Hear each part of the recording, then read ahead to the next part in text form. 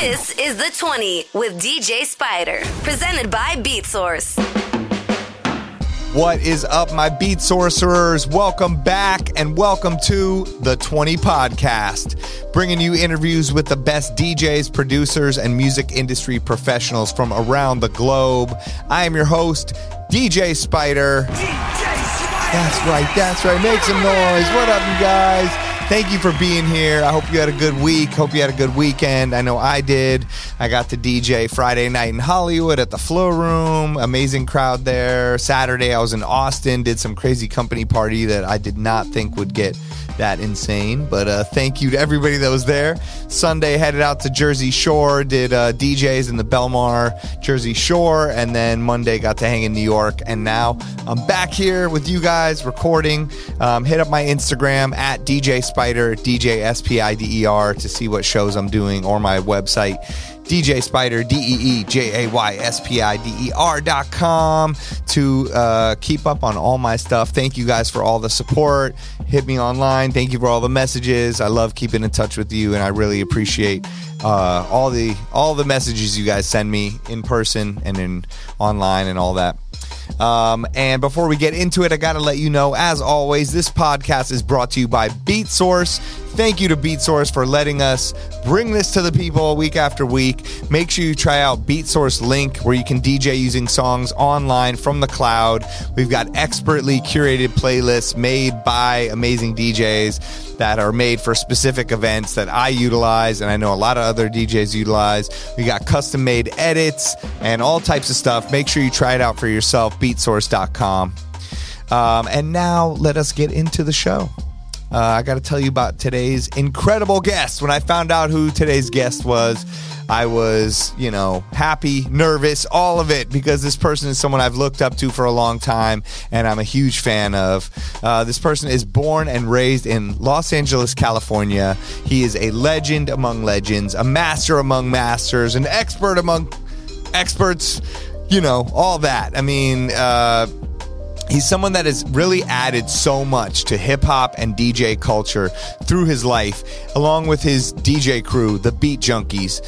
They're people I've looked up to, and I'm so honored to actually know nowadays. So he's been a DJ on K-Day and some of LA's top radio stations and mix shows. He's done TV shows with Quincy Jones and Jimmy Iovine. He's been in some of the most prestigious DJ battles that have ever been held, and he's won them. He's held down Las Vegas residencies at places like Body English after DJ AM himself brought him in and recommended that he follows him as the new resident. He has a huge community of people that support his online streaming shows on Twitch. He runs a successful DJ school in person and online, along with his brothers, the DJ crew, the Beat Junkies. They have a record pool. He's performed alongside amazing artists such as No Doubt, James Brown, Eminem, NWA, Aaliyah, LMFAO, Ludacris, and Katy Perry. He's done A-list parties for people like Jennifer Lopez, the Kardashians, and Paris Hilton. And really, he's one of the most skilled DJs on the planet. And I'm saying that with no question, no doubt. I mean, you guys, if you ask any DJ, they will tell you the same thing. He's a DJ's DJ. His work ethic is incredible. He still practices nonstop to this day, which he tells you about on this episode. He's an amazing poker player. He's a beer aficionado. He's a father. He's a husband. And he's really an all-around great person that has inspired many across the globe. And we are lucky to have him on the show today. So please give it up for DJ Melo-D. All right, we are here. It's the 20 Podcast. Yes. And we are here with DJ Melo-D. Give it up. That's right. Preceding this, I will have given you an intro that I will record after this, so you'll get the whole, giving people your rundown. A couple of the applause track and the air horn. I'm sure we got that in the background right now. Christo's helping us out. We got applause, air horn. Let's go. Hit it. Thanks for having me. Happy to be here. Of course. Great. Thanks Long for being overdue, here. I feel like. I know. We talked about it many a time, and I'm glad. Yeah, I saw you at NAMM. I think last time I saw you at the Beat Junkies booth, which, oh my God, you guys were killing it out there. We were Mach 3 at the booth this year. Yes, It was so much fun though. It was like but it was also blast. like the mecca. Like everybody knew where to go at NAMM. All the DJs. Oh, I'll see you at the Beat Junkies booth. And word. You guys were like, I don't know, just doing so much dope shit by having like the younger people on, and you were streaming it, and then you had legends on, and you guys, and it was it was just such a cool place. Thanks, man. We were pretty pumped. It worked out pretty well. So and the response was great, and it's always great to like see the homies. Like I feel like I don't see you that often. Like I know, so it's like it's just a great place to like cross paths with like just other DJs and new school, middle school, old school. Yeah, you know exactly. What I'm saying? Like, it was fantastic. Middle school. Yeah, but I hadn't gone to NAMM forever because I feel like it's always in January and during some other things that I'm doing or other people are doing. So they had it in that off time because of the pandemic, I think, but it was kind of nice. I saw so many more people than I usually see. Yeah. What's interesting about NAMM was, and kind of to your point about the pandemic, was that I noticed, when was it? Not this year, but last year, 2022, I think was the first year it came back. And, we were all looking forward to it. And we've been at NAMM, the Junkies, like as a collective since like the late 90s. Like we've been literally going to NAMM every year. Like it's amazing. Back then, like just, working for our sponsors, Vestex back in the day, and then partnering with Rain, always kind of performing like at their booths. And then like we started having our own booth. Shout out to Jetpack a few years ago. But anyhow, one thing I noticed 2022 when NAMM came back for the first time post-pandemic, I was expecting just kind of like that annual chaos, which is like that kind of just so much going on, but there's at the same time it's a lot of excitement, with the community, but it was pretty dialed back. Like I noticed just like in terms of physical space, like there was just a lot more physical space between booths, and so I think that we saw in 2022 and this year 2023 we saw, I'd say probably at around 30% less participation from the companies in the DJ hall than we've seen in the years past, which was nice. Right. And getting to my point kind of made it to where you could actually you had more space to kind of like walk around. Speakers on your head. You hear everyone else's shoulder. booth. Yeah, that and just chaos coming at you from 8 different directions. That's true. You can actually take time to say what up to people and just catch up for a few minutes at least, because you know how it is. It's always so hectic. But so hectic. It was great. It's been kind of a nice re-entry into NAMM that's true. I feel like for everybody. Yeah, totally. Yeah. And it was dope to have it 50th anniversary of hip hop. That was kind of, I guess if I think about it, that was some of the kickoff stuff for it. Now it's in full swing, just going crazy. That Yankee Stadium show last weekend. Did you catch any of that? Yeah, I watched on YouTube. Yeah, same here. It was pretty incredible. Yeah. I watched as much as I could, and then I had to head to a gig, and then the next day I saw a bunch of highlights on Instagram or wherever I could catch it. But that was pretty legendary. And the same night, I think, was kicking off that Force tour, which was The Roots, LL Cool J, Z-Trip, Jazzy Jeff, and all the guests they bring with them, which just the same night kicking off those two legendary tours. And then so many other events were happening, that weekend. Yeah, for sure. Apple Music, they launched... It's called the Hip Hop DNA series that also was announced and published last Friday, August the 11th. Okay. So the Beat Junkies, they gave us a page, so we got some mixes on there in celebration of the 50 that's years. Super dope. So. I was listening to Stretch and Bobbito, and they had a show, and they were playing all this old, crazy archive hip hop tapes and And then Ebro was doing a whole show, and I could tell that Apple Music was doing a thing. I didn't realize that they did a whole page like that. Mm-hmm. Yeah, so I think that's going to be up for. I think they said a good 30 days or so. That's so dope. So the Beat Junkies, you guys have mixes? Yeah, we all have mixes. Chalk, myself, Babu, Rhetmatic, and then J Rock. He's been working with Apple Music for a few years now. J Rock has. So he's got his own page, and he's got a catalog of mixes, but you guys can find those on I Apple didn't Music. realize that. And there's so many dope mixes on there, actual DJ mixes that I've been finding by my heroes, I haven't even heard the J-Rock ones yet. Me neither. I'm going to go, really?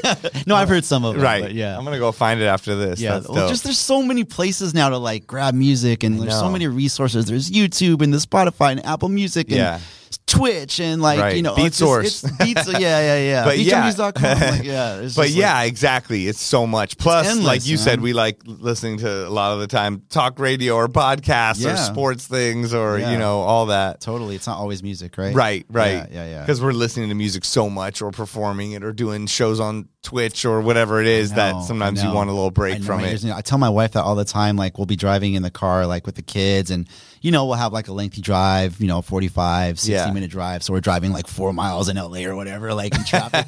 But don't want to listen to music. Daddy, some music. And I'm like, all right, for the kids. But sometimes I tell them like, daddy needs a break. Because I'm in the studio like all the time. And a lot of times, like, especially at night, like I'm working in the headphones. Right. So my ears just get overwhelmed. And so the last thing sometimes I want to hear is just music. Yeah. So that's when I just go to like a podcast or an interview or, whether it's you or The Road or, you know what I mean? Like whoever or anybody really. Thanks. For sure. And wait, when you say you're in the studio, you mean like making music or doing like the teaching or a little bit of both? Twitch things? A little bit of everything. So it's more. I do teach from home on our online DJ school platform, which is beatjunkies.tv. And then I still try and stream like semi-regularly, like once a week. And it's pretty sporadic just because of my day-to-day, my life schedule. Of course. And then a lot of times that I still do, and this is actually one thing that really stuck with me since the pandemic is I still spend a lot of time digging for music, recording records from my collection, record shopping, and just kind of working on DJ sets and programming. And I really got into, we were talking about this before the pod, but I really over the last few years, I've gotten into more live bands. I mean, I grew up like in the 80s, like born and raised out here in SoCal. Yeah. So I grew up on everything. I mean, the radio stations back then, we had K-Day, which was 1580 AM, which was the mix masters, the triple OGs, the pioneers. And that's where like, we all kind of learned like the art of mix show DJing, scratching, Joe Cooley, Tony G, Julio G, Battle Cat, all the legends, right? The West Coast legends. But then we also had the Mighty 690, which was Casey Kasem, which was like pop music, and he had like the top 4. This might be before your time. I might be dating myself a little bit. But every Sunday he had the top 40 countdown, and you would listen to like, the pop records of the week. So like Prince, Madonna, Rick Astley, you know what I mean? Like Run DMC like made it to the charts with Walk This Way. And then we also had Rick D's, you know what I mean, in the morning. So I grew up on a little bit of everything. And then later in the 80s, of course, with like electronic music and freestyle and then Miami bass. So anyhow, getting to my point, I spend a lot of time in the studio kind of just filling holes in my collection. And like, you know how it is, like sometimes that's like a very slippery slope. Like you go down that rabbit hole, like one cut leads to this record. And then like, but then this dude was the drummer on this group. Now he's got a whole thing. He's got a catalog. Like what's he got? Like it's endless, man. It's just, so I spend a lot of time doing that too. So I'm just constantly just music in my ears all the time. Yeah. No, I feel you on that.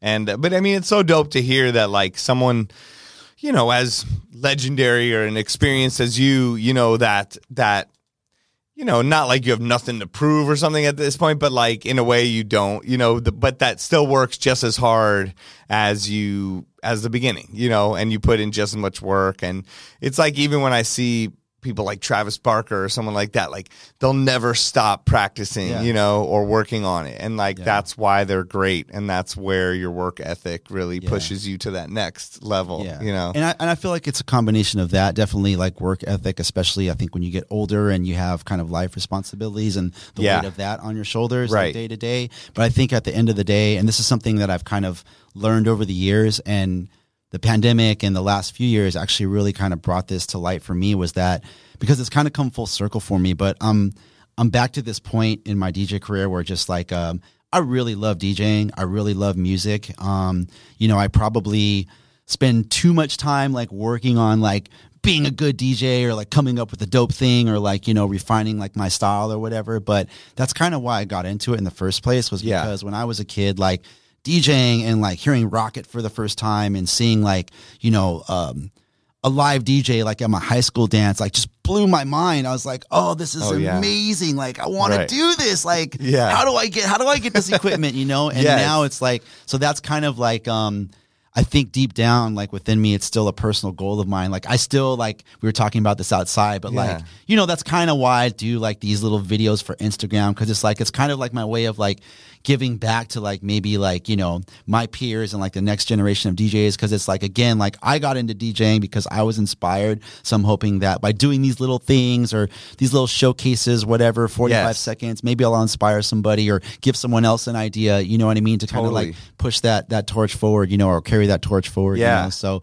but that's why I do it. And it's because I truly love it. And sometimes, you know how it is, man, like sometimes it can feel like work, like, I'm just not feeling it today, or like, I want to stream, but I don't know, man, I just don't feel it, you know what I mean? Like, whatever. So on those, and I think that's okay, you know what I mean, to give yourself those little breaks and whatnot. But I think tapping into the reason why you started something is always going to give you that boost of energy and motivation. Totally. And I also think giving back is a big thing. You know, like I wrote a lot of questions for us today, and I think I also just sort of put like themes, you know, of things you know, basic things that I thought about you and your career, you know, and like some of the, I guess, topics, you know, I usually don't say them, but just looking at it on my screen is like longevity, quality, happiness, balance, expertise, and giving back. And those were like sort of these representative things of you and your qualities, your career to me. Like, thank you. And like I don't know, we'll get into it more down the line, but just how giving back as a DJ can make you feel fulfilled and happy more than maybe getting the gig you thought you wanted in a way or something. Absolutely. Right? Like 100%. Like, because I was, you know, I have other questions for you later about being happy in life and balance and all that. But I think just you touching on it now is like, you making those videos to give back to whoever gets it. You may not even know. They may not even contact you, but you're touching people out there, you know, in a way and inspiring them to push forward and become the best they can be. And I think that's so dope. You know, it's like that really just the circle of life, but it also the circle of like happiness in your career and why you do it. And you don't get stuck in this thing of like, oh, I don't know. Why am I doing this? Right. You're in your own, I don't know. Yeah. It's still fun for me too at the end of the day, you know. And I think I said this words back, but it's come full circle for me in the sense of, again, like I got into DJing because I was inspired, and like the rest of us, we all started as bedroom DJs, right? We all started with whatever gear, whatever setup we had, like at the crib, in the studio, the half crate of records or whatever it was, or the controller thing, whenever you started, you know what I mean? We all started from ground zero, right? Yeah. And then, you know, I was fortunate enough to compete and have some success there. And then I did radio out here in LA for like 12 years. And then, you know, the nightclub thing, like rest in peace to our guy DJ AM, you know, with you, and did that for like a decade plus. And so I feel like, you know, first and foremost, I was very, very fortunate and very blessed to be a part of those industries. But now I'm back in this place where I'm a bedroom DJ again, and I'm having like all the fun in the world. And it's not about monetizing, you know what I mean? It's great, like you can stream and like earn a few bucks or whatever, and that's wonderful. But for me, it's more about, you know, cultivating like that community that's true to you, that's dedicated to you, that appreciates not so much me as a DJ, but more like, you know, the music that I kind of curate for those sets, you know what I mean? I also have a YouTube channel that I've been trying to be more attentive to, and again, I can't monetize that because I'm playing, you know, music that's owned by other records, and that's fine, right? You know what I mean? The Instagram thing, like, but it's still dope. Like I listened to your latest mix on YouTube. Oh, thanks. The one you did for the 50th anniversary, and it was dope to see. And I saw there was ads on there, but I was wondering, I was like, how does it? Damn it. I wonder if like YouTube did it or something. They probably, no, that wasn't me. Yeah, right. Yeah. I was wondering because I'm like, he can't monetize this. No, I can't. I have to turn the monetization settings off, right? So that the mix can live on YouTube. But I wonder if YouTube sees the songs that are in it and maybe then puts an ad and then pays those artists out. Totally, because I wonder. Every time I do, and I've been trying to do more of them lately, but when I record those mixes, that one's a perfect example. The instant it got uploaded, I got like however many songs were in that mix, 19 or 20. I got 20 emails like copyright, letting me know that. But they're not going to pull it down. No, they're not. They're not going to pull it down. But any revenue that does come through goes to the which is kind of dope in a way. No, I mean, thank God that's in effect now. But how come some people's mixes would get pulled down? Like, do you have to get to a certain point? I don't know. I wonder. I'm not or is that sure. just the new thing where they just license it like that? I wonder. Yeah. I haven't really. Again, this is more recent for me. Like in the last like literally 6 months, I've been trying to do things on YouTube here and there, but I was doing them probably in like 2014 or 15, I was uploading everything from like a 2-minute routine thing to like a 20-minute vinyl set. And there was a couple mixes I remember that got pulled that YouTube wouldn't let me post. And one of them I remember specifically was because of a Stevie. I did a freestyle mix and it was a Stevie B song. So whoever owns that label, LMR, just wasn't having it. They probably they make deals with the companies maybe, and then they're like, no, or yes, they can license it and pay. That us. Makes sense. Yeah. But Maybe this was years like ago, but now I feel like, knock on wood, like, and again, because I already knew, like, I'm going to record this and just hopefully like the monetization's off, like they'll just let it live, you know what I mean? Yeah. Clearly I'm not out to like, gouge the industry or the artist or anything like that. And they did. So the mix still lives. Dope. And so it's nice to see it moving forward like that, where YouTube, you can put a mix and the artist will get paid. Apple Music, J-Rock mixes, or Stretch and Bobbito, or Beat Source is able to now use the, intro, outro, acapella out, transitions, and then the artist can still get paid. Right. I think it's slowly moving in that, hopefully the boulders moving. Yeah. In the slow motion. In the right direction. That's really dope. So anyhow, that's like my full circle thing. Like I was just telling you that about, you're back like, in the bedroom, and I mean, I still get out and gig once in a while. Like it's probably nothing. That's a lot of private stuff and corporate things and consulting and side projects. I've done some mixes for Rock the Bells. I did a show with Russell Peters. Over the Memorial Day weekend. That was a lot of fun. Did. So it's like I'm doing those gigs now where it's like I can kind of go out and just be myself musically as a DJ. Yeah. So those are the kind of gigs I'm taking. But like as far as me showing up at like the bottle service gig, like doing the 2-hour thing, like, yo, what's the hottest those songs days right are behind me, like yeah. Like, yo, play that new ski song or whatever.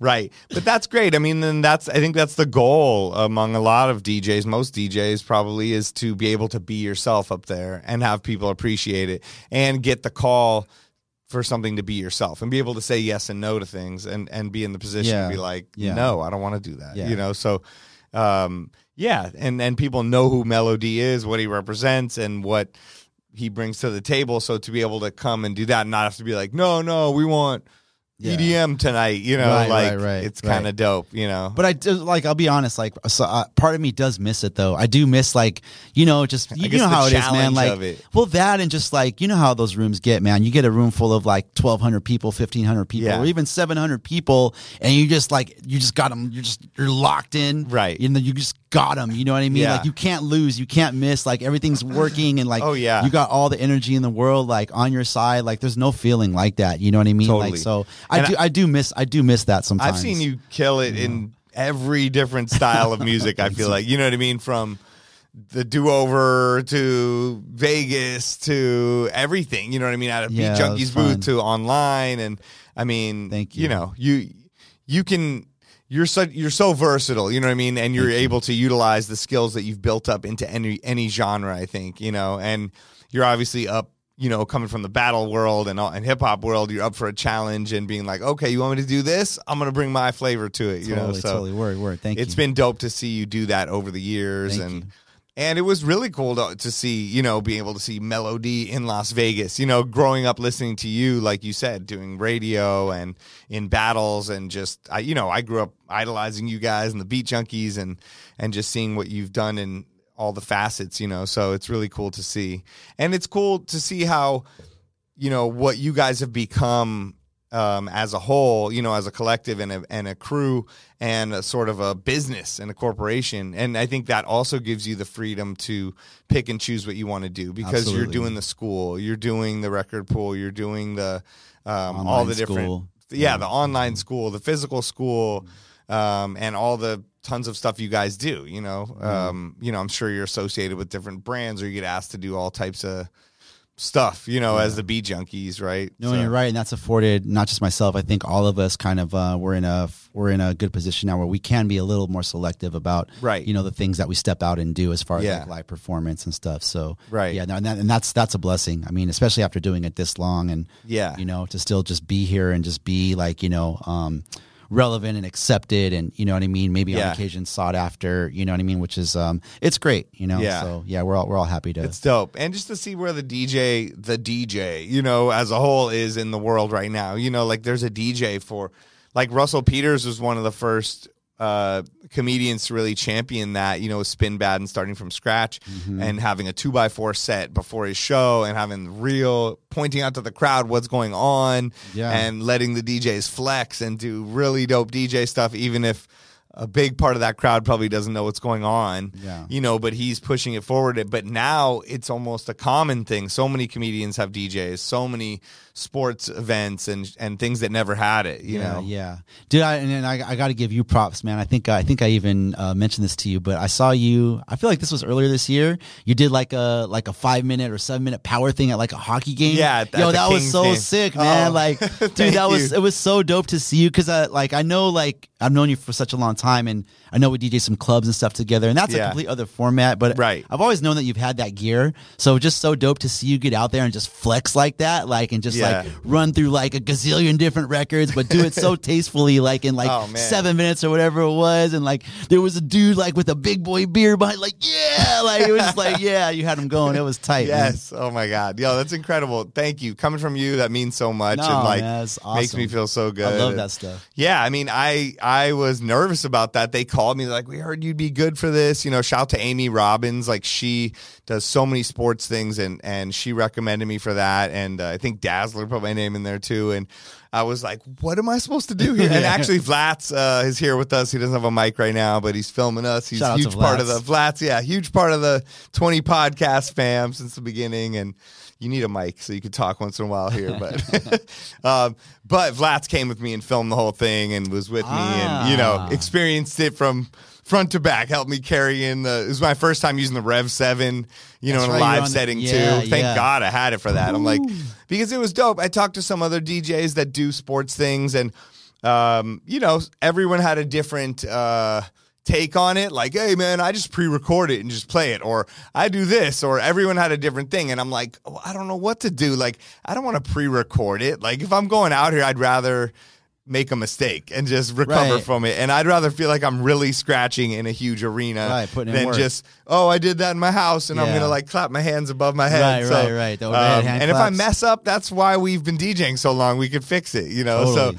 So I just, I probably made the difficulty level a little bit too high for myself, but somehow I pulled it off. But when you do that, it's creating a dive. That's too hard. I'm am I going to be able to do this?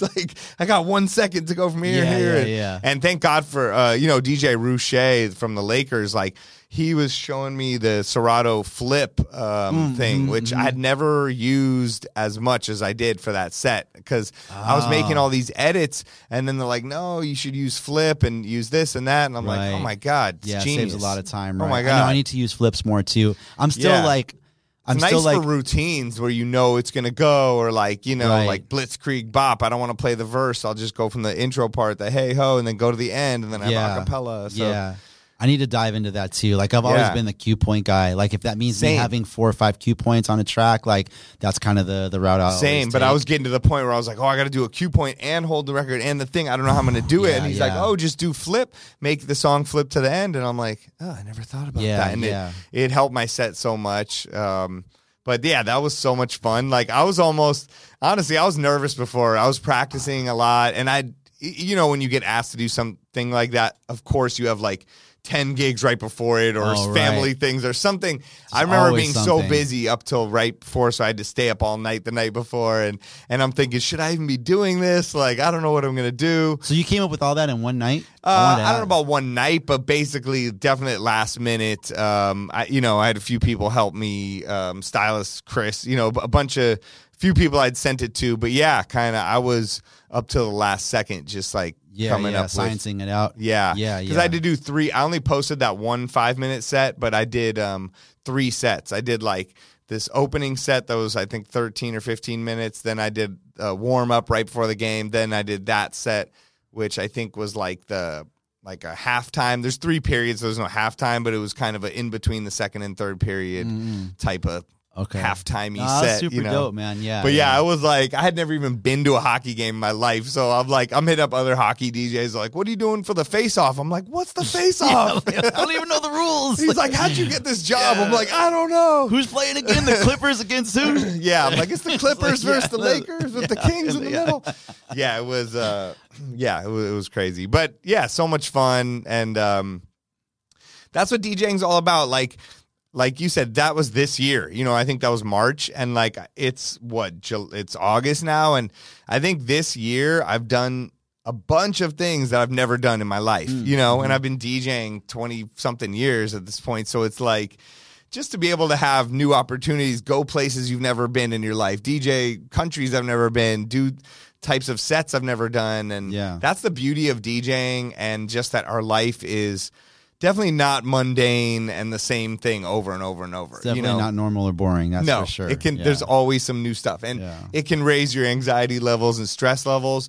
But as long as you are built for that and you're willing to go into that challenge and be like, okay, I'm doing this Kings game or whatever it is, or I'm DJing for Russell Peters, or it's always a new situation, and you always want to bring your A game, and you always want to challenge yourself. It's the same thing with me too. Like I'm like, why am I overthinking all of this and practicing way too much and organizing way too much? Or when I have time off, I'm still making beats or trying to do things, but it's because I love it. It's because I'm so lucky to be doing this, and I'm so appreciative that I just want to be the best I can be in any situation. No, that's great, man. That's why you're still here. That's why you're still out there doing things like stepping outside the box and taking those chances and challenging yourself and stepping up for the challenge. You know what I mean? Like it's like, that's half the battle right there is the willingness to do that and just get a little uncomfortable. You know? Yeah. Even I was in New York this weekend, and I think Monday I was telling you I went to Rock and Soul and bought some records and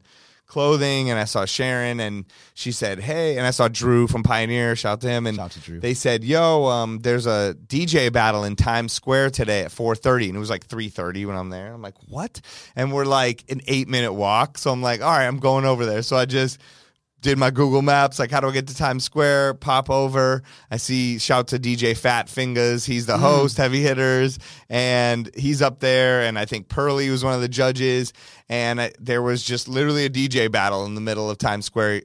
Was this yesterday? Or literally last week? Yeah, yesterday. Or it was Monday. No, like Monday at 4:30. I know the DMC, the USA DMCs just happened in New York the weekend before. No, this was literally, like, I will show you the videos. I was like, this is incredible. Like, what's going on? Damn, crazy. Yeah, just out free for the public, like so New York. Like, dudes dressed in like Spider-Man outfits that are like in Times Square, taking pictures with people for money, or like watching homeless people to like people shopping at, Gucci. Like, it was like crazy. The most random shit, like bleachers set up, and that's dope. That's that dude Spectacular was battling this dude Junior Chuck, and this other guy, I think, I forgot his name, Soul Supreme or something. He won, I think.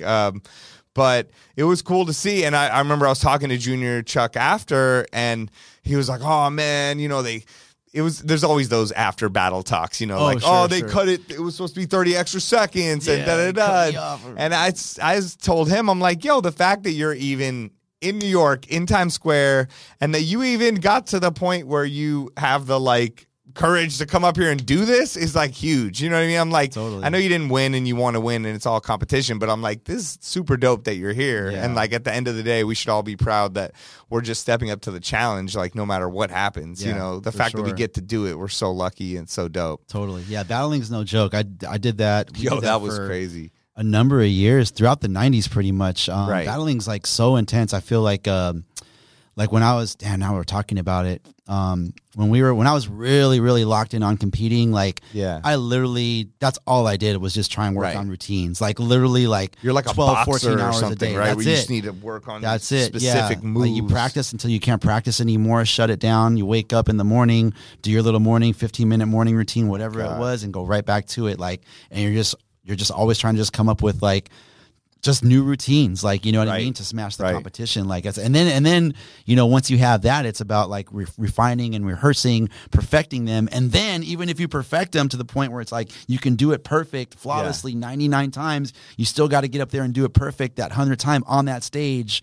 Which, in the competition itself, something that you don't expect happening. It's shaky table or some other weird things happening, or anything can go wrong. So many things can go wrong. That's why the muscle memory is so important. That's even what I tell my son for sports. I'm like, you're practicing for a time in the future where your body's going to need that like muscle memory, like it's those 10,000 hours. Yep, yeah. You need that second nature feeling to be able to do it because you're going to be in these crazy situations you would never picture. And that's when you need your body to kick in and be like, this is what I know what to do. Yeah, totally. That's crazy. What were some of the craziest battles you were a part of? I remember, dude, honestly, like I lived up in the Bay Area for 5 years, like from about 95 to 2000. Okay. And I would go to Maritime Hall and all these places to see a lot of shows. And I feel like I remember, I might be wrong, but seeing Beat Junkies at ITF battles they would do there, and like you guys would do the 4-turn, almost like invisible scratch pickle type thing. Team routines. Yeah, those team routines. Yeah. All of them were special, for different reasons. But I can remember each battle I was in, from the smallest local battles here, like in Southern California, LA, Orange County areas at record stores, to my first big battle, which was 1993. It was called Represent, and it was basically a battle of all the UC college DJs. So all the UC schools chose one DJ to send to represent their school. So it was like, and where were you from? I was from UC Irvine. Okay. So I was UCI. There was, a guy from UC Riverside, UC San Diego, UCLA. Wow. So it was like, I think 8 or 9 of us. And funny backstory behind that. I can laugh about it now, but back in the time, it's really chapped my hide. So this is 1993, right? So hear me out. So there was literally, each school had to pay a $50 entrance fee to support their DJ, to get their DJ entered into this battle, right? So I went to like the little social club at my school that I was kind of like hanging with at the time. Yeah. I was like, hey, will you guys be down to sponsor me for this battle? I need $50. Yeah, it's 50. They're like, oh, sorry, Melo, like we don't have it. You know what I mean? I was like, $50. All right. $50. And if you won, the first place was $500. Right. I was like, yo, if I win it, we'll split it. I was like, basically stake me. You know what I mean? I don't have $50. I'm a starving college student. Help me out. So I just felt like they didn't want to do it. Like that, I feel like they could have came up with a 50. I'm just keeping it 100. Yeah. They didn't want to for whatever reason. Times were tight, whatever it was. Yeah. I don't know. They had a bad month. So my mom, God bless her, she gave me the $50. Wow. And so I, submitted $50, and I was in the contest, and I ended up winning it. Right. I was about to say, you must have won, right? And then like, shortly afterwards, like, I go back to school, and it was great. Like, of course, winning them, that was cool, winning the $500, whatever. But it's like, you guys didn't support but it was me more, in the back of my head. I didn't say anything, but it was just like, yeah, of course. In the back of my mind, I'm like, oh, like now you guys want to come and high five me and congratulate me, but like, where were you when I needed the 50 bones, man? Exactly. Like, I could have given you 100 back and still had you guys cost yourselves $250. Yeah, what are you thinking? Yo, that's funny. Do you remember who else was in the battle? E-Man was in the battle. What? Who else? The finals, I went up against a guy named Grimace. No, not Grimace. Oh, what was his name? Grimace. Oh my God, I'm drawing a blank. But there was a guy named Grimace. He was from, I think, UC Santa Barbara. That was another school. There was a guy named DJ AJ. Really cool cat. Became friends after the battle, but he represented for UCLA. But this is, again, early 90s, so this is, pre-internet. So, like, we were all kind of studying, like, the DJs from the 80s, and we were all watching the DMC tapes and trying to emulate those styles. Oh, yeah, and, like, 93 was like, I had just stacks of VHS tapes, and I'd be like, see a video of, like, A-Track or whoever, and be like, who is this person? This kid, or DJ Swamp, like, lighting shit on fire. Right. Like, so I battled with Swamp later in the 90s. He actually won that contest. That was a USA DMC. That was in San Francisco in 96. Okay. And so he took that one, and then that was the USA's. He went on to the Worlds. Can't remember if or where he placed at the World competition, but that was definitely one of the more memorable competitions. And then the team stuff with the Junkies, we won the World back-to-back. 96 and 97. Wait, 97 and 98?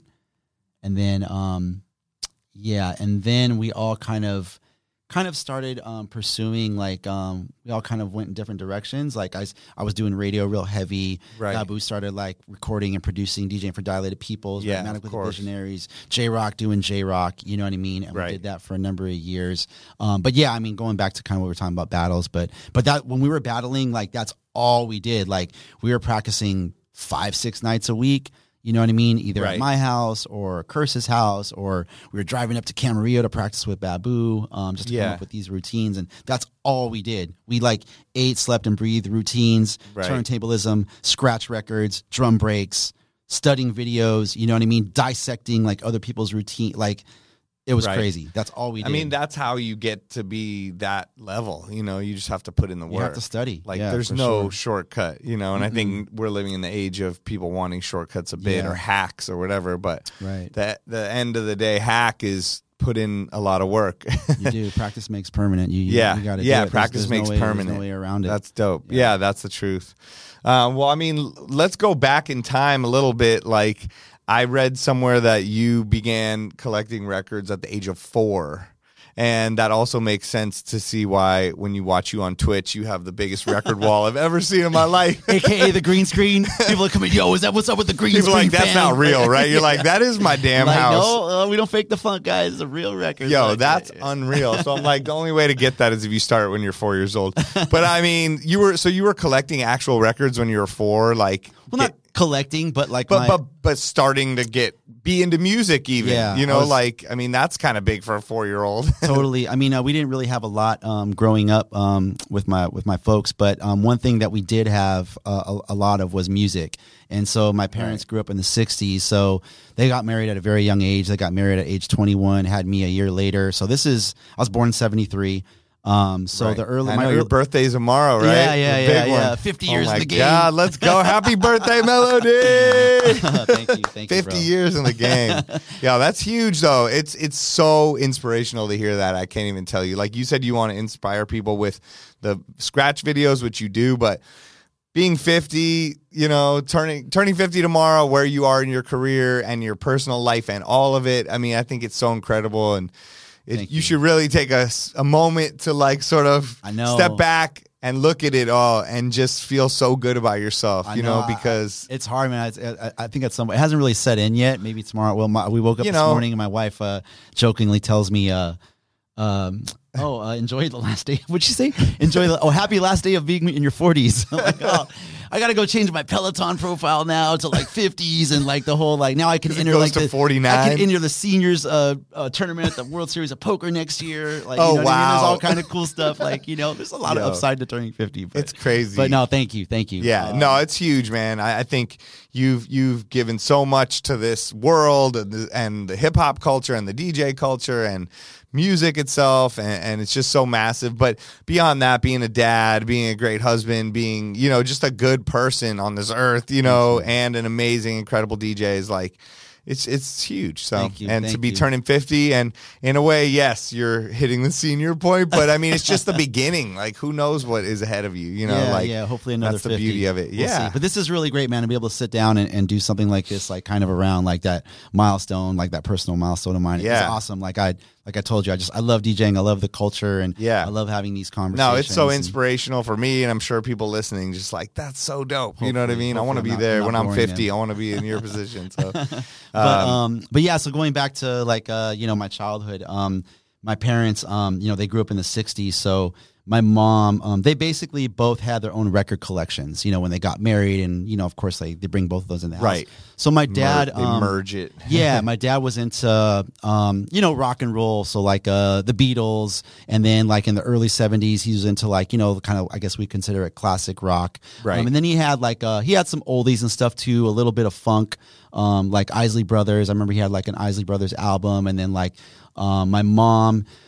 she had a lot of oldies, I guess, so like ballads. You know, she had like a decent amount of rock and roll as well, like the Beatles, Elvis, the Beach Boys. You know, some surf music, and then throughout the 70s.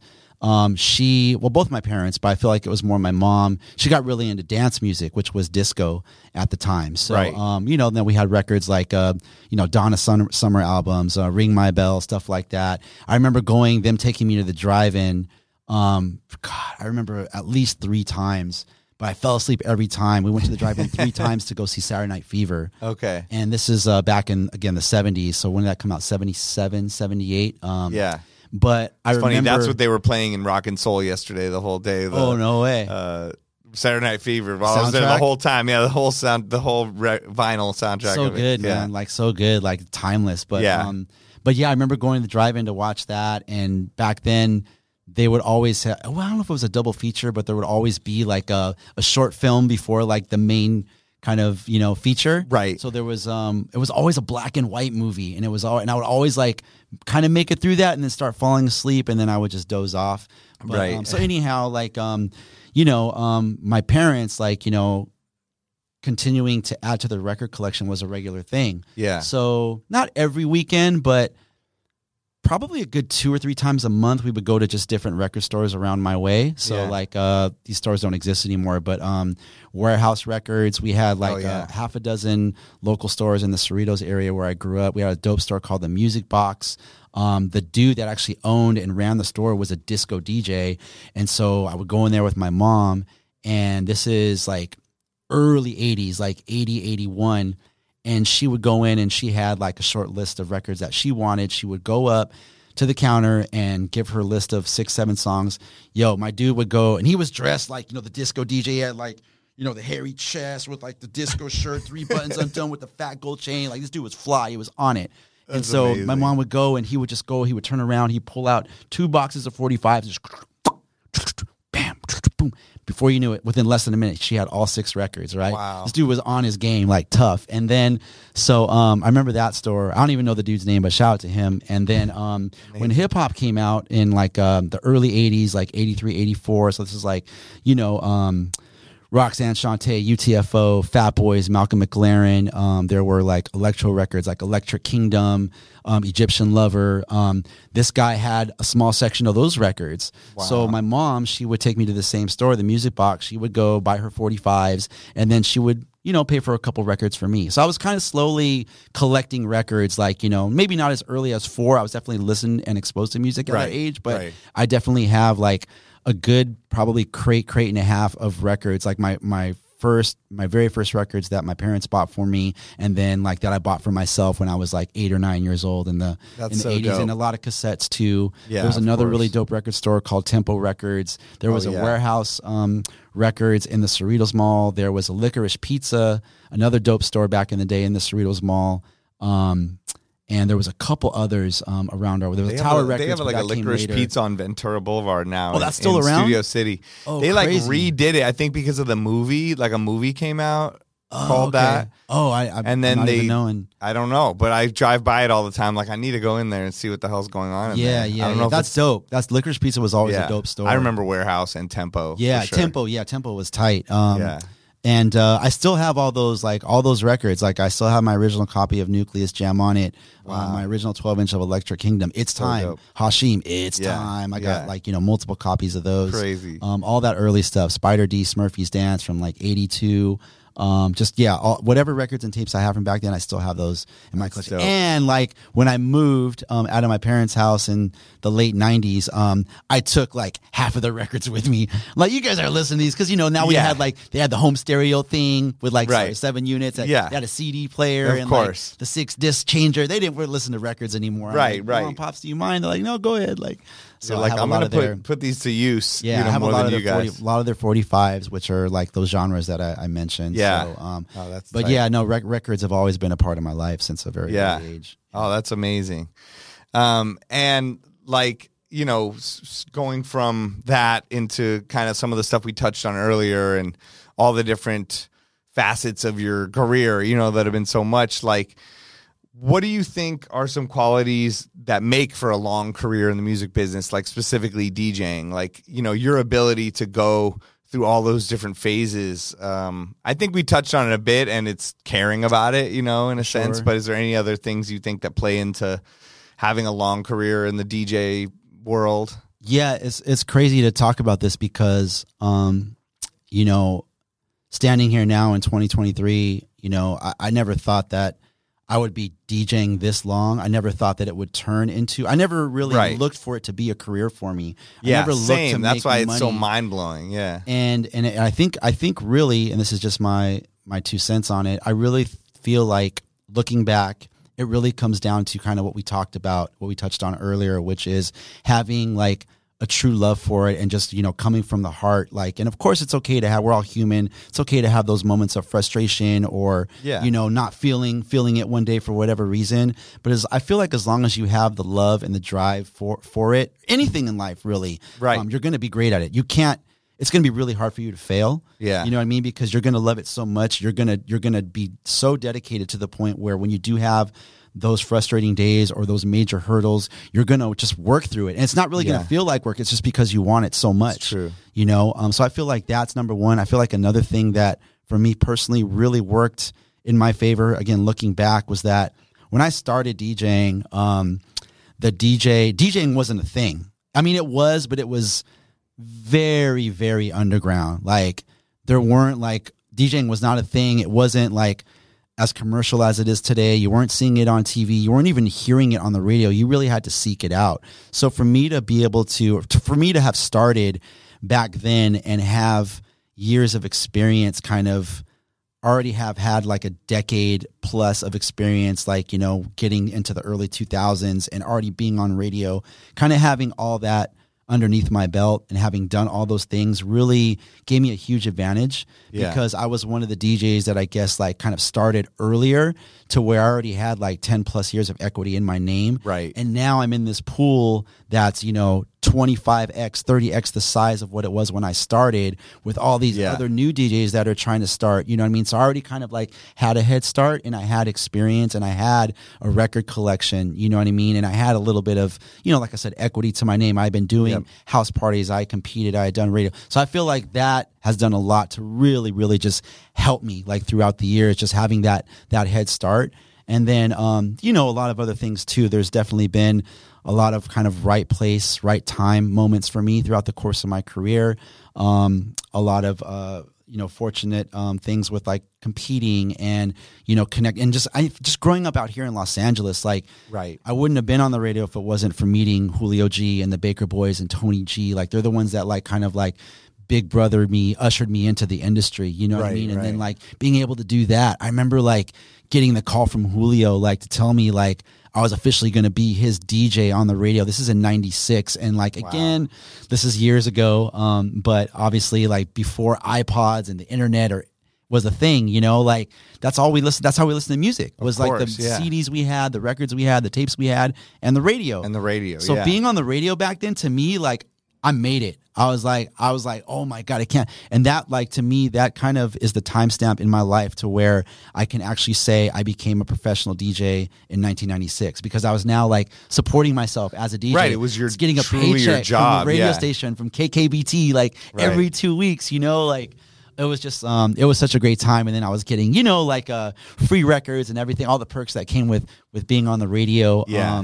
So stuff like that, you know what I mean? I feel have really just helped me. But as far as I really feel for DJs now that are really trying to make a name for themselves, because even if you do have, the love, if you're all heart, there's just so many other things. There's so many other moving parts and variables now. There's social media. You got to market yourself. You might have to have a YouTube channel. You got to have an Instagram or at least a Twitter. You know, you have to maybe throw your own part. It's just wild, man. And I think when you bring all these other, these other dozen things in that you can't really turn your back on. Yeah. That takes away from the time of you being able to become a dope DJ. Cause you still want to be able to play a set. Right. But if you had to do all that in your battle days, it would have been impossible. Like you said, you do your 15-minute morning routine and then you're studying breaks and doing things and practicing to the point where your eyes are red and you have to go back to sleep, and if you had to focus on all those other things, it would have been tough. So it is a whole different world. Yeah, it would have been virtually impossible, I think. But it is cool to at the same time, a lot of people look at those things as a burden, and they are burdensome in some ways, but they're also pretty dope. I think if you approach it from a genuine place, an authentic place, and you do what you want to do on them, the same way you have your YouTube page and you put out that dope mix I was listening to last night. You do your Twitch the way you want to do it. Each of those social media platforms or whatever they are, some people I think try to fit in on it, or they do their thing like you're doing. I think you're approaching it in a more authentic way, which shines through, and you have so many people on your Twitch that just love watch, the chats are amazing, like everyone talking, and we have a good time. Yeah, you've built. Sometimes we get a little out of line, but it's always a good time. Yeah, I know you were describing. You were like, it's either organized or it's Jerry Springer show. Yeah, I was telling Spider off air, guys. If you guys are listening, like, shout out to everyone that shout out to my brew crew that follows the Twitch and been supporting for almost the last 3 years. But I was telling Spider, like, I feel like my channel is very polarized because I'm either like doing all the things we're talking about, where it's just like, like me trying to just, DJ at a high level and just really just focus on that. Or it's like the Jerry Springer show where like, they're just like, we're just doing shots every 9 minutes. But I think at the end of the day, it's you, and people feel like they're hanging out with you. They're getting this behind the scenes thing while getting to experience your talent and music, knowledge and hanging out with your wife. I mean, she'll be on there like, oh, do the samples for me, or, like saying what she wants. And then you guys are talking, and it's like amazing to see your guys' interaction and the music you guys like or don't like, or, just your conversation. And no, it is. And it's authentic. It's us. I love it. What I mean? And it's live TV basically. Yeah. So anything goes, but it's fun. But anyhow, I'm sorry. I'm taking you off topic. No, it's all good. I don't know what I was saying either, but, yeah, I mean, just the different parts of, I don't know, where we got to. But yeah, like, what about, we were talking about the routines and the battle stuff, and you were saying you still work on them to this day, and you'll be in there working on it. And, like I was trying to think of a way to describe your routines. And I mean, obviously they're mind blowing every time. It's like, how's he doing that? But they also have elements, and they're complex and, all that, but they also have so many funky elements. You know what I mean? You have the kind of routines that people can dance to if they wanted to, in a way. And it has that funky feeling to it. It's not so stiff or so technical to the point where it's like, okay, I'm watching like a science project type thing. And, they're just dope all around. But I was wondering how like you approach that at first and then get it through the process to develop it to a finished product, like your routines or anything in that, Sure. No, there's definitely a process, and they can go one of two ways, and these are very few and far between, but I've gotten lucky a few times where, I start to work on something, and then, I mean, you know how it is for anyone that's ever recorded anything, like especially when you're on camera and you're gonna put it out there. You know, like, this is me, this is my art. Right. I've gotten lucky a few times where it's like I just nail it first take. Like, oh, cool, that only took me like 4 minutes. Like, cool, just to edit it and post it up, and we're done. That's ideal. But to answer your question, the long answer is that yes, there is a process. And it always starts with the actual song or the concept, and sometimes that can come from a few different places. Sometimes it is me driving around and I hear a song that maybe I hear like some potential in, or a song that I haven't heard in a while that I was like, oh, I totally forgot about this one. Like, oh, it's got this like 4-bar section. Like, I could probably freak that, Right. And then the step 2 is kind of like actually getting in the lab, loading up the song or the record or whatever it is, and starting to kind of work through it. Right. And then the third step is kind of refining it, because the videos that I put out, I like to keep them at or under a minute for Instagram and for Twitter and just for attention spans in general. Yeah. You know what I mean? Right. I feel like people like probably wouldn't be able to stomach more than 60 seconds of me doing that. So then it's really like, okay, I've got these 9 patterns. Damn it. Let's hit then I break out the stopwatch on my phone, right? And like I time myself. And it's like, damn, this is 1 minute, 11 seconds. So then you got to work it down. You got to strip it down. It's almost like you're sequencing a song. You got the intro, you got the outro, you got the middle parts, you got the bridge. Right. And you have to piece it together. Exactly. Like putting the pieces of the puzzle together, all within that 60-second time frame. Like composing it. And then once you get that locked in, the final step is like recording it and like, just getting a take that you're happy with. And, and that's it. But again, that's kind of like the process, the long and short of it. But but that all comes from, that's crazy. This never really occurred to me until we're talking about it. I think that approach comes from the battle days. Yeah. And I never really thought of it like that, because it was very similar format with battles. Like DMCs, you had 6 minutes. That was it. Yeah. You had the dude, if anyone's ever watched an old DMC video, like you got the dude coming up like in their face, okay, 30 seconds. They give you like the 30 seconds. Like, so you had to kind of like, you had to map out like your whole routine and make sure that you were within, the 6-minute time frame. Same thing with like a ITF head-to-head battle. You had 90 seconds, or maybe like some of those rounds were 60 seconds. That's it. So I think Yeah, subliminally. That's crazy. I know that is kind of, it was training you for the internet. Yeah.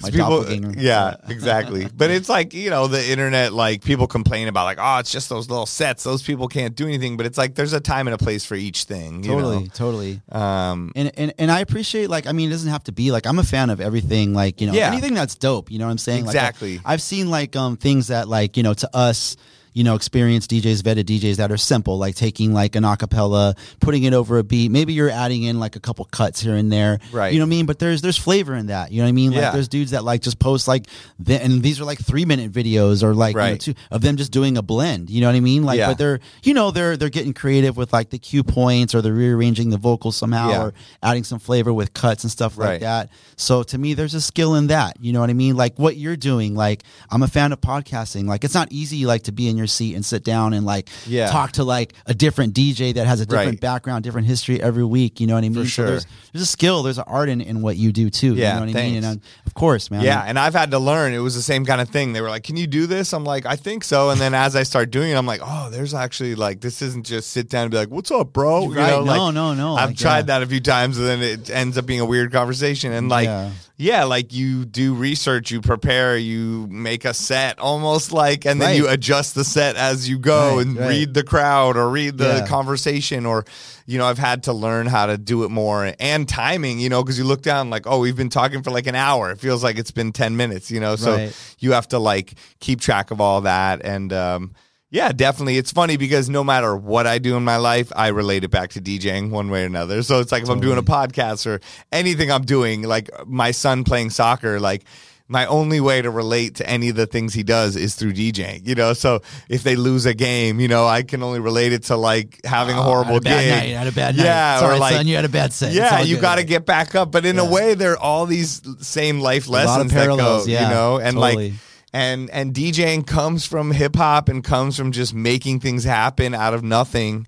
And like you're taking literally 2 vinyl records, even pre-digital, and making, I mean, there's an infinite amount of patterns and sounds and things that you can make out of that, which is the beauty of music. And, it's our closest thing we can get to like infinity, and this thing as a kid where you're like, infinity, oh, it's this crazy like concept. But in reality, that's what music is. It goes on forever. And I know a lot of people copy each other, but that's why DJing is so dope. There's infinite patterns and things and combinations and people are taking the same acapellas and putting them over the same instrumentals but in a different way, and like you said, doing the cue points different. And I'm sure with the school, your DJ school, you probably see a lot of things and end up learning from people you teach, which is such a dope full circle thing. Totally is. I mean, and even, I mean, again, going back to kind of like the 50 years of hip hop, like when you really think about it, what we do as DJs, like even going back to like a Technics 1200 turntable, right? Yeah. Technics 1200 turntable was not designed so that we could do what we do, right? No, they probably weren't even cool with it for like 20, 30 years. Technics 1200 was basically like supposed to be like a high grade, like elite turntable for you to listen to your records. Right. Like, for all the DJs that bought like some baller person in their house, like, yo, I got the good turntable. I got like the one with like the sick tone arm. It's got the height adjustment. It's got the weight on the back. Like it comes with this like, stylus. Like, but if you remember, I guess what was the point of the pitch back then though? It was like, I know, right? Like the only thought, like, did people really need to hear their record anywhere between plus and minus 8%? Well, I think that was something that that was adopted through their previous models, because some of the previous Technics turntables had pitch control. I never had one, but like I've seen some and like talked to other DJs that came before me. Like pitch control was a thing before the 1200, so I feel like that carried over. Right. I'm speculating why. I wonder if maybe it was because the turntables would start slowing down or speeding up by themselves, and you'd be able to adjust it yourself or something. Because how on VHS we used to have those tracking things, and you would have to adjust if your thing got old. So maybe it was just because things started to deteriorate or something. Or maybe like this is before my time too, but like going back to the 70s, like, you know, the discos in New York and whatever clubs were happening, like I anywhere, guess they were like DJing. to speed up. They weren't, I don't think they were mixing, but I know they were at least fading records in and true. out. So maybe that, you know, kind of just where to have it in the same in the zone. same pocket, like where Pitch Control might have been born. I'm speculating, Maybe. but It's interesting. I wonder if anyone knows the answer to that. I know, right? Somebody out there does. Yeah. But like, if you ever bought a brand new Technics 1200, right? It comes with like that thick ass rubber slip mat. Yeah. Comes with that giant plastic case to cover your turntable. Like, that's kind of how home stereos were back. I mean, I remember like when I was a kid, like just you protected your equipment. The record on. And it was just to listen to your records. So like, totally. You know, DJing, like that came from hip hop, like, you know, from the art, from the creatives. Like someone figured out, like, I don't need this like 4-inch thick rubber slip mat. I can't scratch. Like, I'm just gonna cut out like a 12-inch like, you know, circle of paper from this album, this Queen record or whatever, and use that because it's like less resistance. And like, and I can use this to actually mix beats. Like, you know what I mean? And if I put a nickel on top of the needle, it won't skip when I scratch the record. You know what I mean? Like, so just all these innovative like things that were born like through the years. To me, like that's a big part of our culture as DJs, like of hip hop history. So I think in you know, again, talking about kind of 50 years of hip hop and like you said, all the things like that have been like all the celebrations and all these little you know, blurbs and things, like it just made me think about all these little things that are so dope, because without all the little things, all the big things, all the kind of like modest sized things in between, like DJing and hip hop wouldn't be where it is today in 2023 without all those contributions. So I really just like, I've been reflecting a lot like the last week, you know, and just again, seeing all these posts and just thinking a lot about like just, you know, the decades past and just all of my influences and just DJs and the DJ homies, yourself, and just like, oh man, I'm just so grateful to be here. Just celebrate. No, me too. It's so cool. And it's cool to see some of the founders, you know, Kool Herc is there, you know, at the 50th at Yankee Stadium, and people are able to pay their respects, you know, face to face. And it's just, you know, it's like Biggie. Like, you never thought, who would have thought hip hop took it this far? But it's like, for real, like whenever you hear that line now, it's very much like, wow, rings true, you know? Yeah. I actually did a couple streams. I did one on Friday, which was August the 11th. It was like it ended up being like a 5-hour stream, but I wanted to do something to celebrate the 50 years. So, you know, obviously just like dedicated the whole stream to hip hop. And for the first time in a while, I actually went to like my vinyl vault behind me, and just, I mean, the majority of the stream was just me playing records, and just kind of telling the backstory behind each record, you know, that's so dope. Maybe where I bought it, or, you know, hey, I found this one in Japan, or J-Rock brought me this Pete Rock 12-inch, you know what I mean, from overseas back in the late 90s. So like, just, you know, again, sharing kind of the history behind it. And like, it was very nostalgic. And I did another one on Sunday, just kind of like as a follow-up. But I found myself just really just kind of like, again, just kind of like reflecting a lot, and like just a lot of like, just looking back on just all the things, and just it really has like flown by so fast. Yeah. Like it's crazy. I mean, like I can remember like sitting there listening like in the late 70s, listening like on my dad's like home stereo system, listening to his Led Zeppelin 4 album, you know what I mean? And it's just like, damn, like in the blink, like we're here in 2023, and it's just so crazy to say 50 years, but it's just so dope, man. And it's just, and again, I love it all. Like I appreciate all of it, you know. I mean, I can find like, I can really like appreciate kind of like the flavor and the grace, like in everything. Like I said, whether it's, you know, a podcast or like a new school DJ, or even like what's the James Hype. Like I've seen some dude. That dude is amazing. Like if he's really doing all that stuff on 4 decks, it looks like he is. Like, no, he is. I don't use DJs. Like he came on the podcast, and I got to talk to him, and he loves it, man. I mean, he was an open format DJ. He was DJing in pubs, you know, in England, and like middle of nowhere, and just like doing his own parties and doing these super long sets and playing all kinds of music. And I think he just realized where he wanted to go with it. And you know, in a way, it's kind of how A-Track was pushing that. Like, I'm in the dance music scene, but I'm bringing real DJing, and I'm doing that. And I think he has his own version of that, you know, where he's coming up with tricks and doing that. And I see other DJs doing that. There's that dude, he used to have another name, but now he calls himself, I think it's a long story short or something. But he's been doing some crazy transitions, and here's how you use math, to get from 128 to 174. And I'm like, damn, I wouldn't even have thought of that. Like the way he was doing it in the 3/4, and he's doing crazy mathematical equations, to get to these change tempos. Tempos, and just doing some utilizing the equipment, all the new options we have, and then, I mean, now that we have stems and, oh my crazy, God, man. There's so much stuff. It's mind blowing. Yeah. I love it. It's really endless. But I love, you're so good at literally going from the day one stuff, like you said, pulling a record from your wall to then utilizing the newest stuff, and I think that's what you need to be a teacher like you as well, in the Beat Junkie School. And shout out to my shirt. Yeah, shout out to your shirt. School, Thank you. Yeah, oh my God, I got this shirt the day I got this shirt. I went into your school, and I remember halfway wishing you guys were all there, but also not, because then I was going to have to scratch in front of you guys.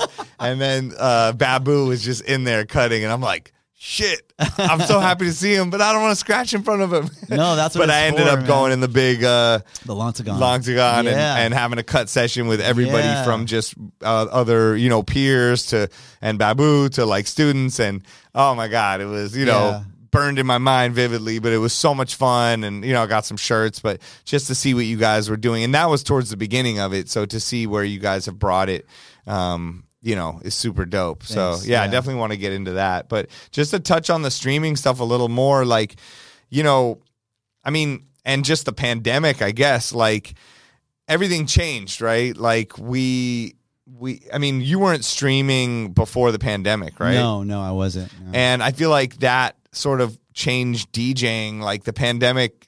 I mean, we were talking about it before, just it changed our family dynamic. It changed so many things, but it brought this streaming thing into the fold, which is so dope. It gave us even more DJ homies, and we were connected to so many more people around the world now. Yeah. And so streaming is still a big part of your life, right? I mean, like you said, you just did 2 streams this past weekend. Yeah. And like, where do you see that going within your life, I guess, and then within the DJ culture as a whole? Do you think it'll keep going? Are you always going to be doing it? And yeah, I think it's definitely here to stay. I know that, and I tease like my friends like a lot, my DJ homies, because like that was like the one thing that one of the things that I really, really enjoyed about it was the fact that all the homies were on. You were streaming at one point. Yeah, I was doing every week. I jumped in when I was like, holy smoke, you have that. I thought that was your real record collection. Now, if you remember one night, I was like, yo. No, of course I remember. Spider's got I was records, like embarrassed because I was like, for sure people know there's a green screen. And then I did it. I'm like, Melo-D just asked me if it was real. I feel like a poser. No, I was probably like a few beers in or whatever. So it looked real. It did look real. I worked really hard to make it look real. It was like you were saying, I'm going to put my full effort into anything we're doing. And if it's a Twitch stream, I'm going to try to make it super dope.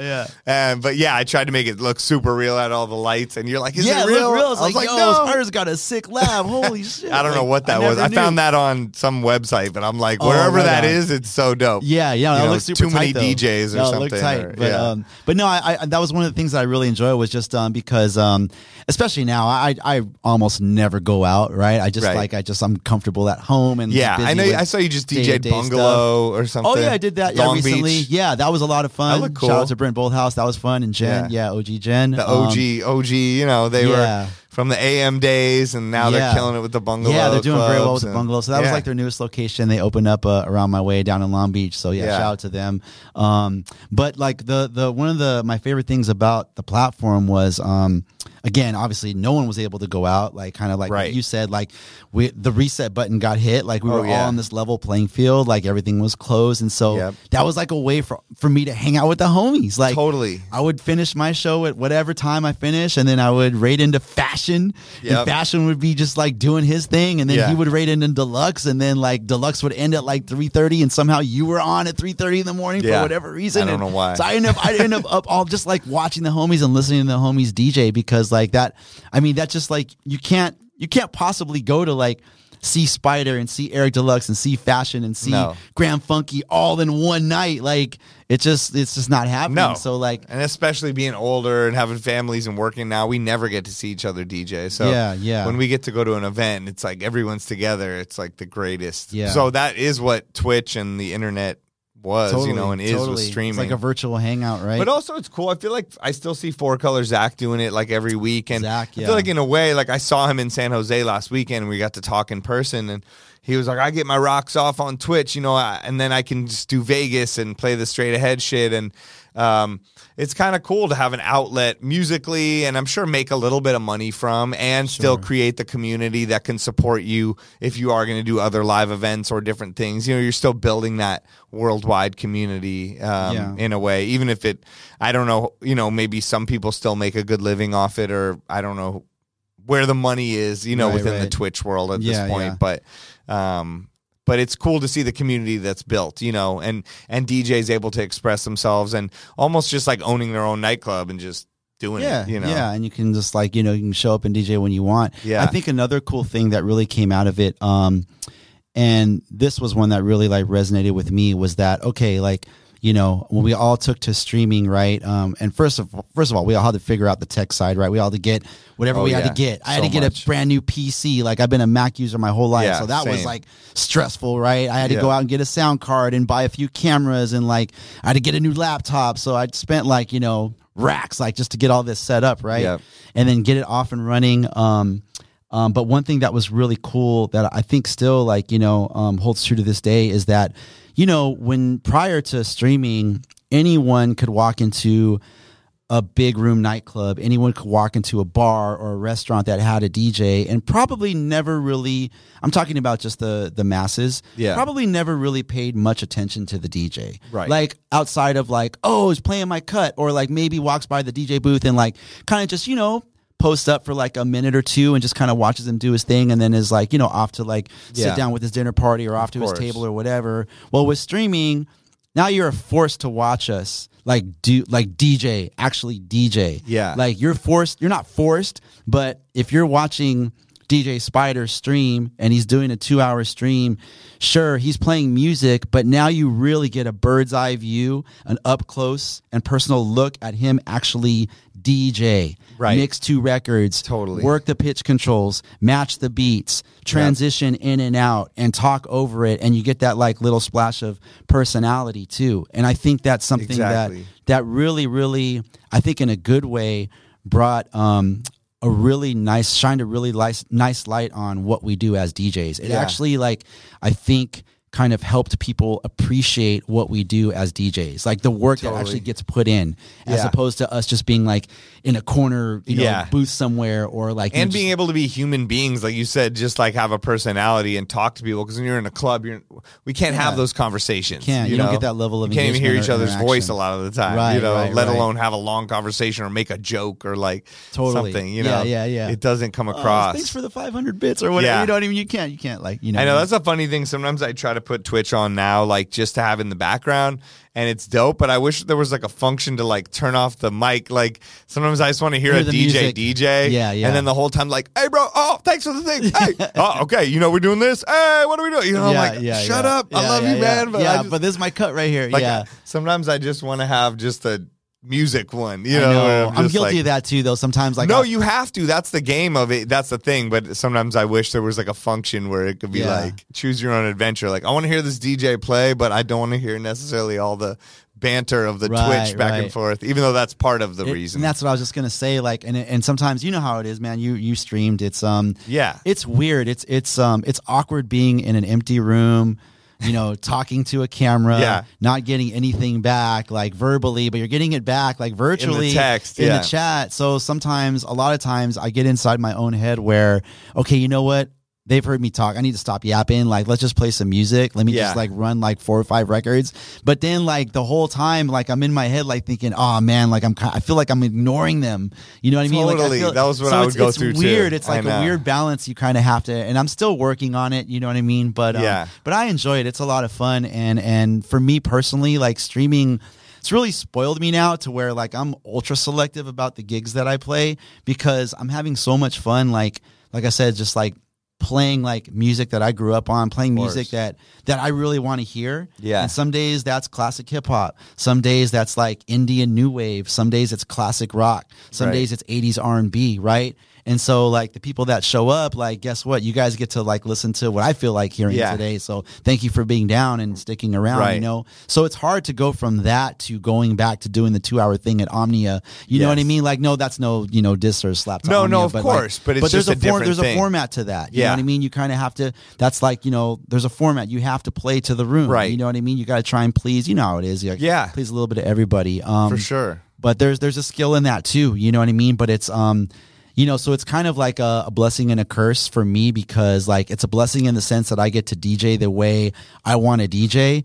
I wouldn't say it's a curse, but like the downside is, sure, you make a few bucks off of it, which is nice, you know what I mean? But it's not the money that I would get from jumping on a plane, flying to wherever, you know what I mean? Like spending like 30 hours in this other city, rocking for a couple hours, then coming back home. But then I come back home exhausted. I got to jump through like 11 hoops to figure out who's going to get the kids to school and who's going to bring my daughter to the gymnastics thing. Right. So there's that trade-off, you know what I'm saying? Yeah. So now like the live gigs that I do, because the way I want to DJ is very niche, and I'm almost being kind of greedy about it, because like I do get offers, but I do like respectfully kind of decline the majority of them. Right. I really just want to do the things like the Russell Peters gig, where like I get the call from Russell, like, yo, Russell, what do you need me to do? He's like, yo, that shit you do at home, like on your channel, do that. Like, do that. Okay, word, I'm in. Let's go. You know what I mean? It's like an hour set. You know what I mean? But those are very far and few between. Like, because the way I want to DJ is very niche, you know what I mean, so to speak. I don't DJ every week, like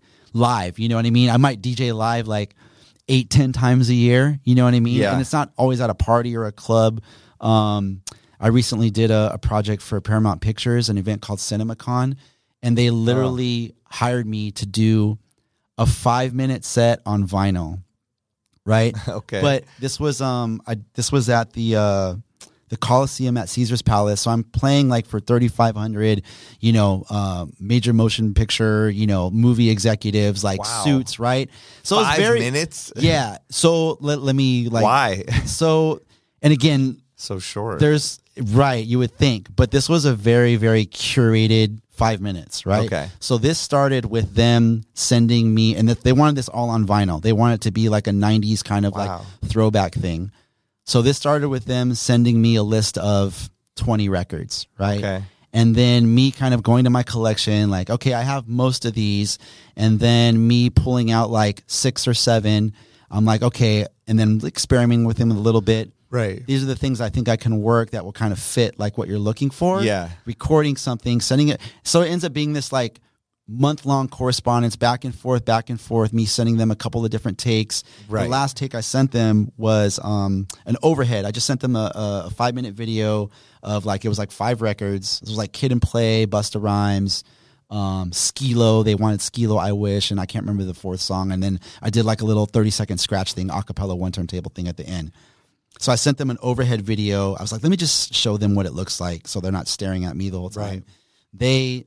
They liked it so much that, and this was cool, that what they decided to do was, for the actual performance, they had a drone hover over me with with the camera that would send the video feed to the screen behind me, so that the people up top, like in the nosebleeds, could see what I was doing. Wow, like they were just so watching the overhead the whole time. And it's me like flipping records, like really sticking to that 5-minute. Right. Like, it was a hard 5-minute ceiling, not 5:02, not 5:04. Like I was cut off at 5 minutes because there was a dude that had to come out and make the speech. You know what I mean? Right. Just exact. At a 5 a.m. like call time to be on stage, and it was wild. So I do this set, right? The actual performance, and it was so cool. Like the whole, like I heard like just claps and like whistles and like I was like, wow, like people were actually paying. You know how it is like in those corporate environments. Sometimes people are just on their phones. Yeah, they don't care. You know, they it's don't 9 in the morning. Happening. They're just waking up. Like they got one eye open. They're drinking the coffee, but like they were like super locked in, and it was like it was so such a dope feeling, man. It was just it was awesome. So it was a lot of work that went into it. Like I said, it was like a month-long thing, like going back and forth with, you know, the people the folks over at Paramount. But it worked out, and they were super happy. I was super happy. I feel like it was well received in the moment. So stuff like that, you know what I mean? I'll do stuff like that. But again, that's maybe once a year, maybe twice. Maybe they'll call me back again. I don't know, but you know what I mean? But but it was. But I mean, you're memorable... doing something you love, and you're happy about it, and you're bringing your true self and talent, you know, to that, and it's like a challenge that you love, you know. So something good will come out of it. That's so dope. Yeah. What was it like? What was the Paramount? So they so this event CinemaCon. CinemaCon. It's like a week-long thing, and my understanding of it is it's a conference, and it happens every year, and they give X number of the major motion picture companies. They give them all a 1 hour slot to kind of present their forthcoming thing for the year. So this was back in March of this year. So it's kind of like, each company gets up and talks about, hey, we have this movie coming out, we have that movie coming out.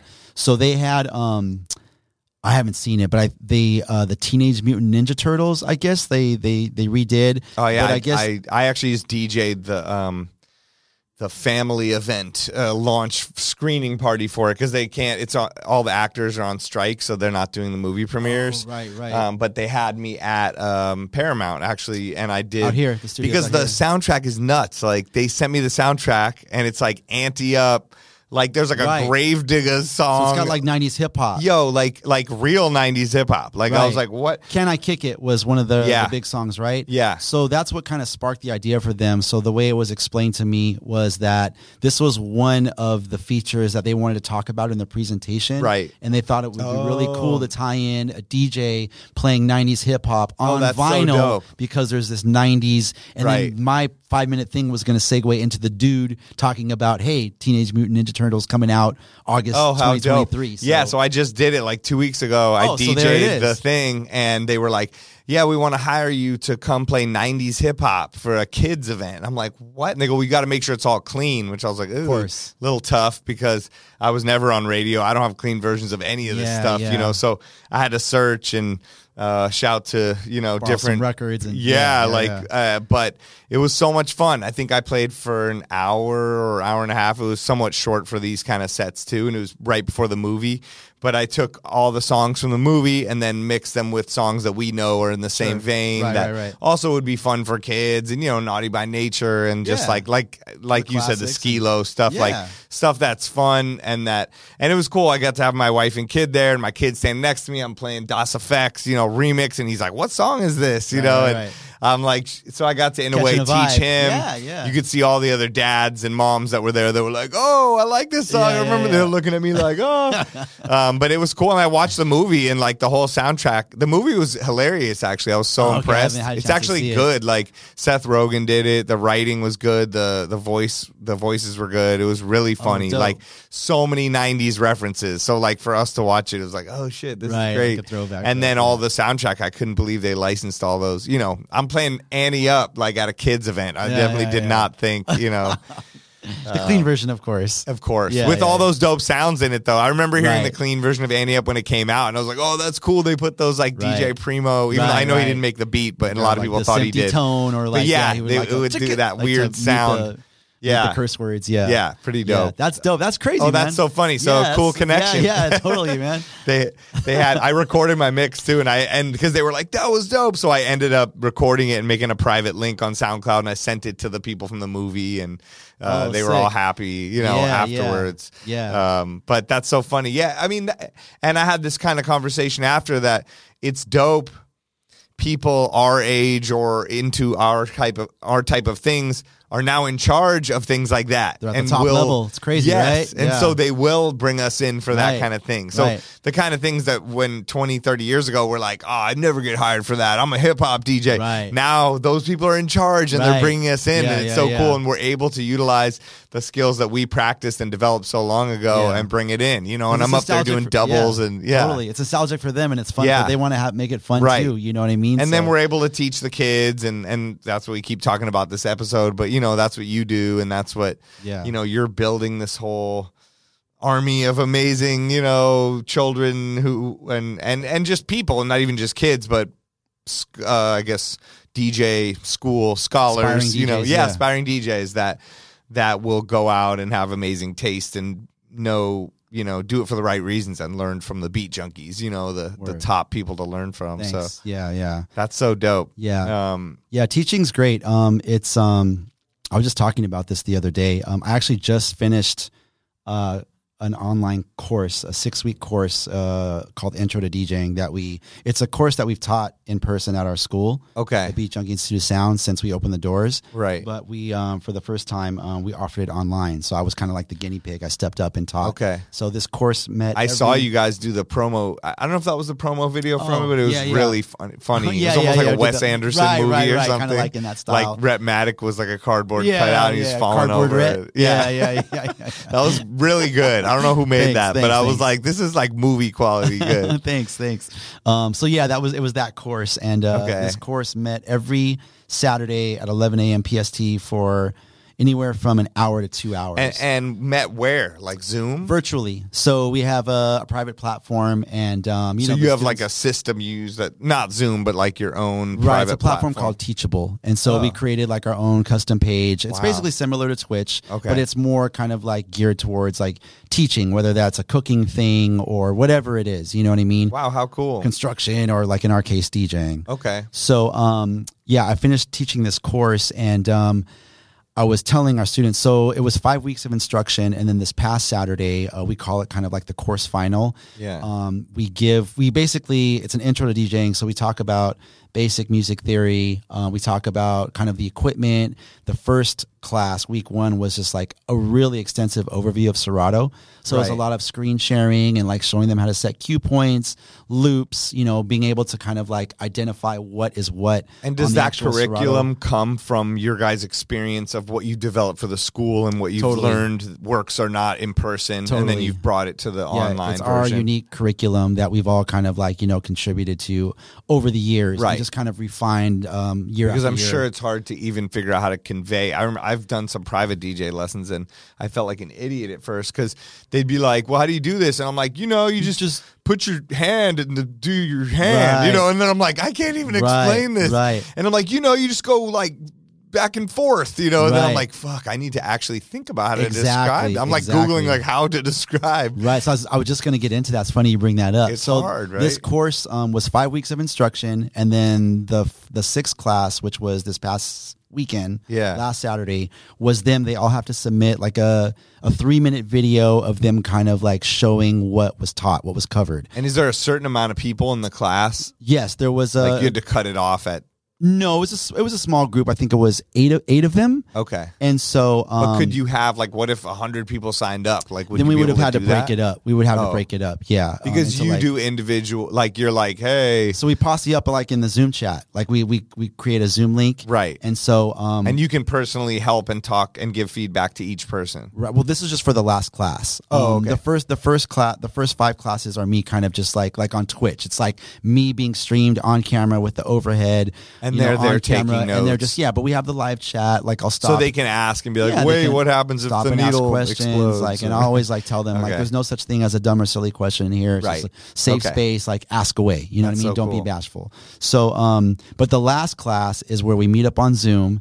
We give them a pack of like a what do you call that? A Dropbox link of like 10 records, right? Right. And they have to basically transition from record A to record B.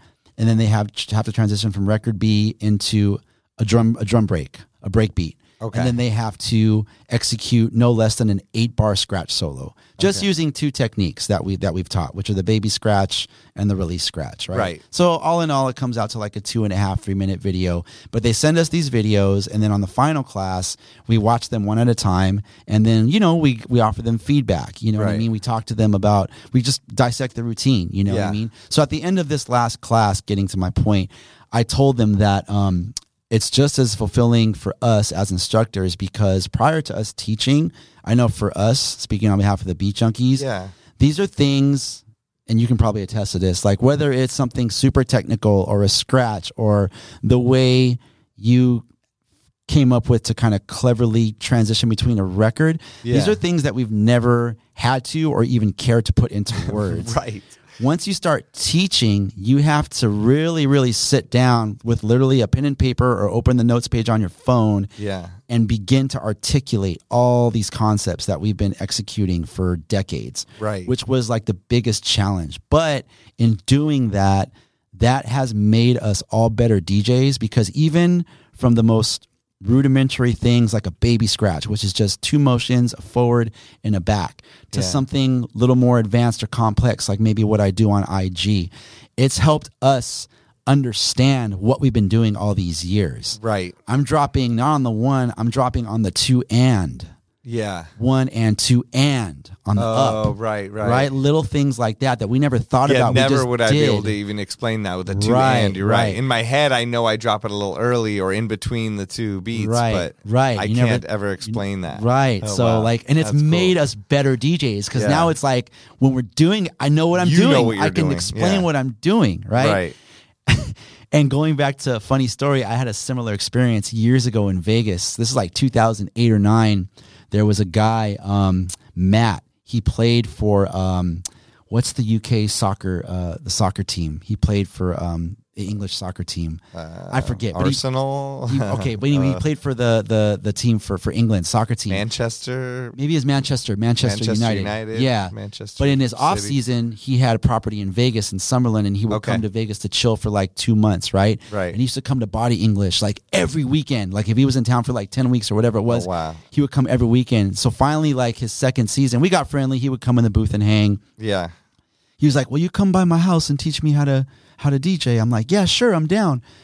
So I go to his house in Summerlin, and he has 2 turntables, 2 techniques, and I forget what kind of mixer. It was a decent enough mixer to where I should be able to teach him, and I did the same thing. I brought over like 2 copies of Rock the Bells, and I'm trying to just teach him how to scratch, and I couldn't explain it. Right. And he gave me like $200, and I felt so bad. I was like, "Dude, I can't take your money. Like, just whatever. Let me get this figured out, and I'll come back." I never went back, but I was like, "Wow, I can't even explain this, man. Like, this is wild. I've been DJing for like 20 years, and I can't even like explain the most basic thing. Like."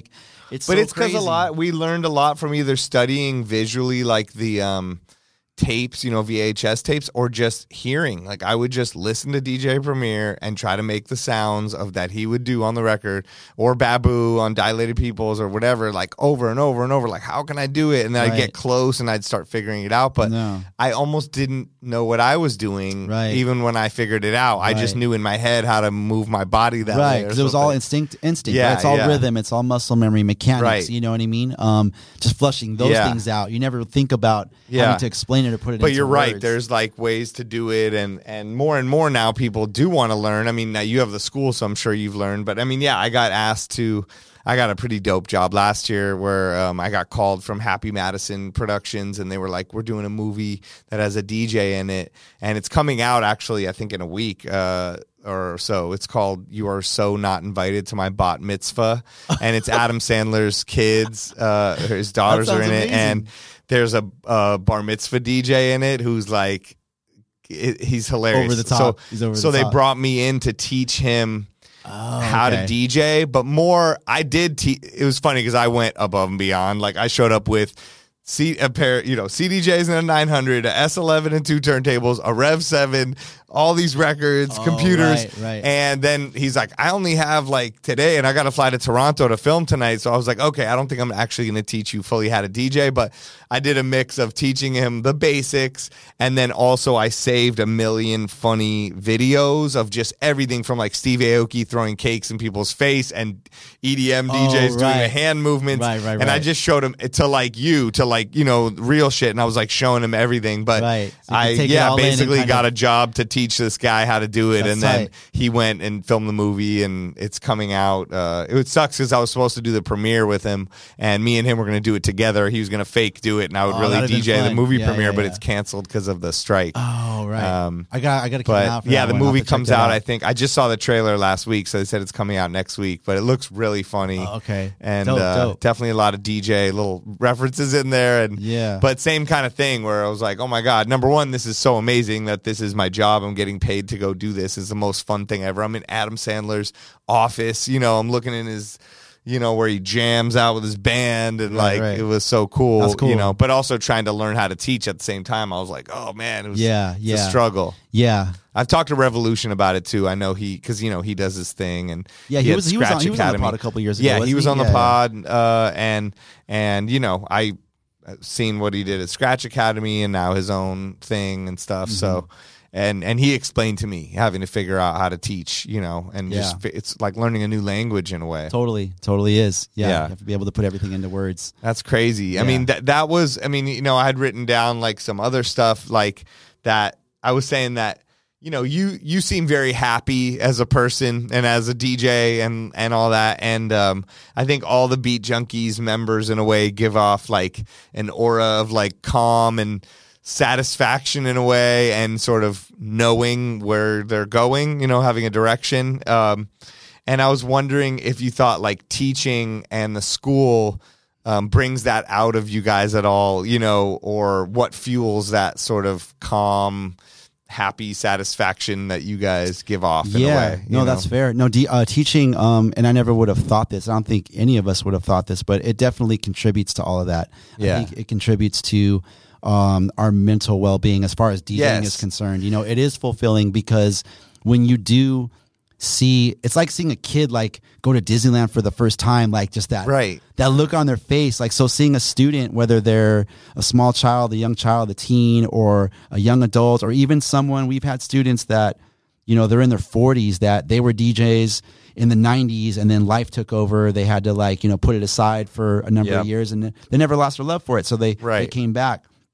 But when you're showing them these things, even at a very, very basic level, and it clicks for them and they get it, and you see that look on their face and like, oh, well, I think this is right. And then like, it's just like, it's like that feeling of like you it's almost like you share in championing that moment with them. Yeah. Because it's just like, you feel like you've learned it too. Like, right. You know what I mean? So it's like, to be able to share in that excitement is like, it's ultra fulfilling, and it feels really good to be able to kind of share and like not let our guard down, but like we come from that era of like, battling and being very competitive and like keeping all of our best secrets guarded. Like, I'll show the homies, but I'm not showing DJ Spider. Like, nah, be like, you know what I mean? Yeah. Like, this is my genre right here. But now we're in this place where it's like, no, like we want to share. Like, we've like, curated this kind of method and the style of DJing that we do probably doesn't get seen a whole lot anymore in 2023. So, we're appreciative of people that come to kind of learn that. And then of course, like on top of like playing a room and, programming a set and all that stuff. But it is very fulfilling, to answer your question. And it does contribute to, like I said, kind of like our mental well-being as far as like DJing and being a DJ. Yeah, because I think something you see in the DJ world, I'm sure in all industries, but I noticed just because probably I'm a DJ and I'm around all DJs, is that people tend to get pretty bitter and jaded and kind of like, oh, whatever, like I don't care anymore, or that sucks, or everything sucks, or closed-minded and just sort of bitter on everything. And when they're just DJing just to work and they're not doing what they want to do exactly, you see so many older bitter DJs, right? Or like all the interaction online and stuff. And I feel like what I've noticed among people who give back, do things that are giving back to the community or teaching or something like that, I don't know if that's the key to life, to like to being happy, but there's something to that, right? Where like totally teaching and pushing it forward. And yes, you want to keep your secrets that you develop, but at the end of the day, we don't know how long any of us will be here, or what sort of things are going to happen. So you want it to live on through other people, and then those people will take it and transform it into something that we never could have imagined. But I think that's something, as I get older too, I'm realizing, like, having a kid and stuff, is that when you're passing things on to other people, that gives you this feeling, giving away gives you that feeling of happiness, and rather than keeping it inside and then being all bitter, like, I don't know, bitter Bob, bitter Bob. Yeah, I mean, I don't have the answers, but like I said, I feel like that's part of it. But I feel like for me personally, it's a combination of things. I'm happy, I'm content, like with where I am in my life. Like as a DJ, I have a beautiful family. I have like a very, very loving, supportive wife that's just like rode it out with me like since like the mid 90s. You know what I mean? Right. Like she's seen all the highs and the lows. Like, I've had ultra success and like been like at a plateau, and then I've been like at rock bottom, like no money, flat broke, like taking out money from my credit card to pay the mortgage back, like when I left the radio and I was in between jobs. So I've kind of like, ridden all these peaks and valleys. So, but yeah, just obviously having the love and support of just like, the community, like, you know, I'm blessed to be part of a brotherhood, which is my crew, the Beat Junkies. So like, I just feel like I'm just blessed, like to just have all these things just like kind of just line up kind of perfectly for me. I know that, you know, obviously it's life and things could go one direction like at any given minute, but for the time being, like life is good. You know what I mean? And that's great. And I'm grateful for it. I mean, speaking of that, like, you know, I was going to ask you about being a father and a husband, and like how you balance that with being a DJ, you know, and not even just being a DJ, but what you, Melo-D, run your career as well as the Beat Junkies, you know, with the school and all the different things you guys do. You're constantly doing a lot of different projects, you know.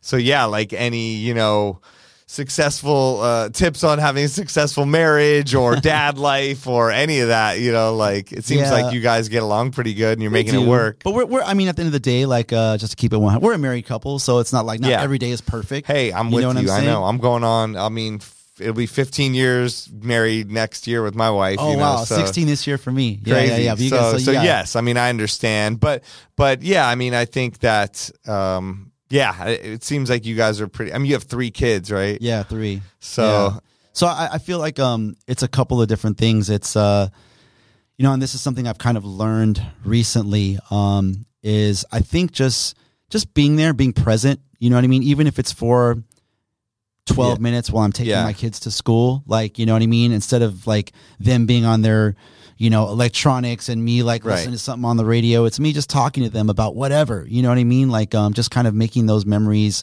you know, no matter how small or how extensive, things like that. I feel like, you know, hopefully when they get older, those are the things that they'll remember, you know what I mean? Cause I know that I have memories of growing up and driving with my family, my sisters and my parents, and I couldn't even tell you where we were going, but I remember like a funny moment like that happened in the car, or I remember maybe we had to pull over on the freeway one time because my sister was car sick and she had to throw up and we all made fun of her, like, you know what I mean? But it was all like a family thing, you know what I mean? Like, so I feel like, you know, again, that's just kind of like some of my takeaways from my upbringing. So I'm trying to just kind of be, I guess, that kind of dad, you know what I mean? And then same thing, like as a husband, I feel like it's the same thing, you know, obviously like reciprocating like with my wife, like supporting her, like she works very long days. She's an urgent care physician, so she comes home exhausted, but she's like, I call her like super mom, super wifey, because she'll work 14, 16 hour day, come home, you know, unwind, get ready for the next day, go to sleep at like midnight, wake up 5 a.m., go to yoga, go straight to Costco, buy groceries for the house, you know what I mean? Come home, fix dinner because she's got to go back to work the next day. Like she's just always just like on the move. And so like I feel like so like a good example, last weekend, we don't get a chance to go out too much anymore just because life is busy and the kids, they always come first. Right. But one of her friends was DJing. It was like the first time she was actually doing a DJ set. It's at this bar in downtown Fullerton. So she's like, can we go out? So little things like that, like just like having a date night, even if it's like doing something like that, or just going like around the corner to have a bite, like just her and I, you know what I mean? Like just like kind of like making those memories and spending that kind of time with her, which was another thing going back to Twitch, which was really cool. It was never intentional for me to pull her into the channel. I literally brought her in because once I saw how Twitch worked, I was like, in my head, I'm like, I can't do the kind of DJing I want to do and look at the chat.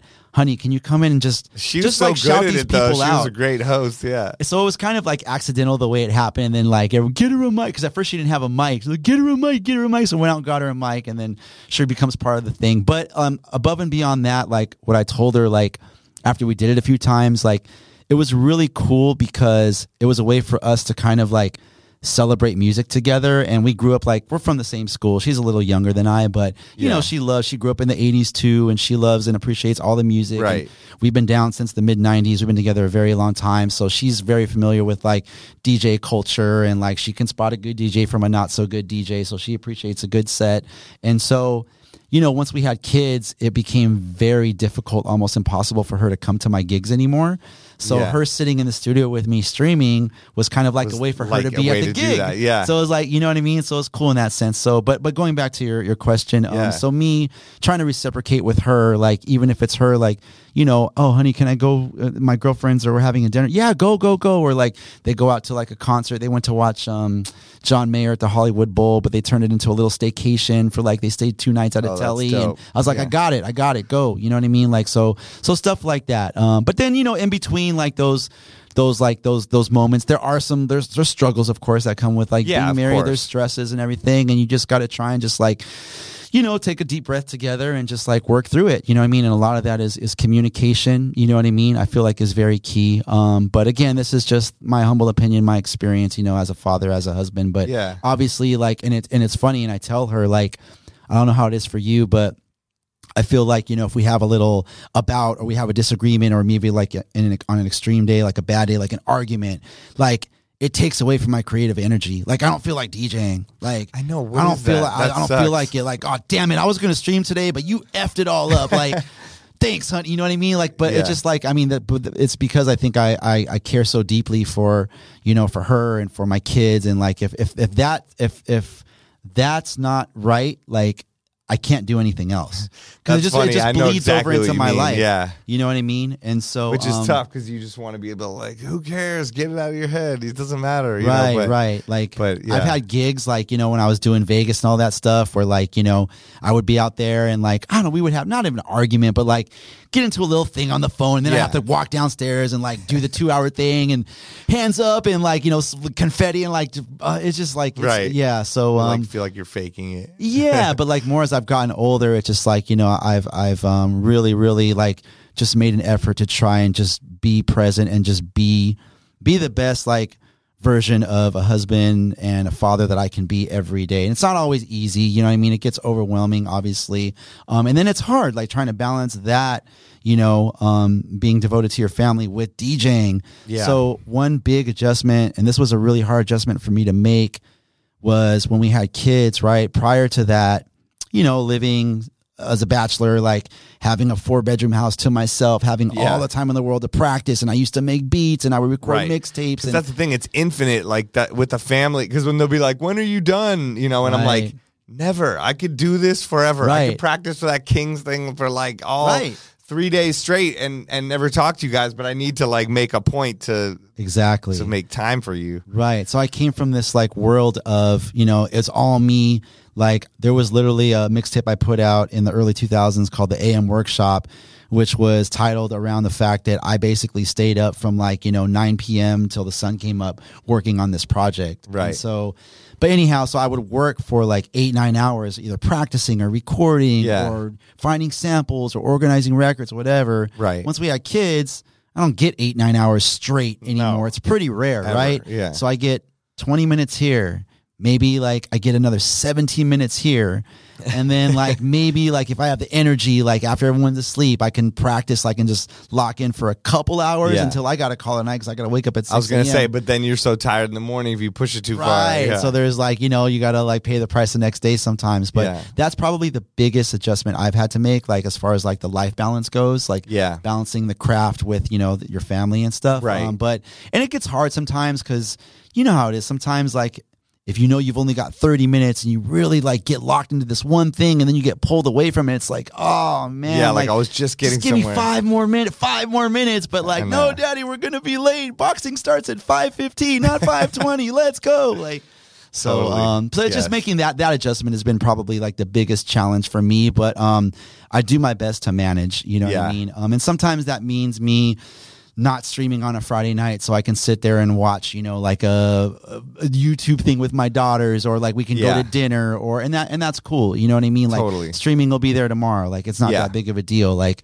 it's 20 years from now, I don't want my kids to look back and be like, we had the chance to go see the world premiere of like You're So Not Invited to My Bar Mitzvah, but daddy wanted to stream. Like, and that's going to bum them out. It's going to kind of scar them in a way. You know what I mean? Right. So it's just things like that. It's kind of like my formula. Yeah, I balance. You know how it is, yeah, man. I try to preaching do the to the same choir balance. here. Like, no, but I think it's good for other people to hear it too. And And yeah, I mean, you could do whatever you want. You could be selfish or not, but exactly, I want to give him the best experiences while still do my own life things, but it's a constant learning process. Yeah.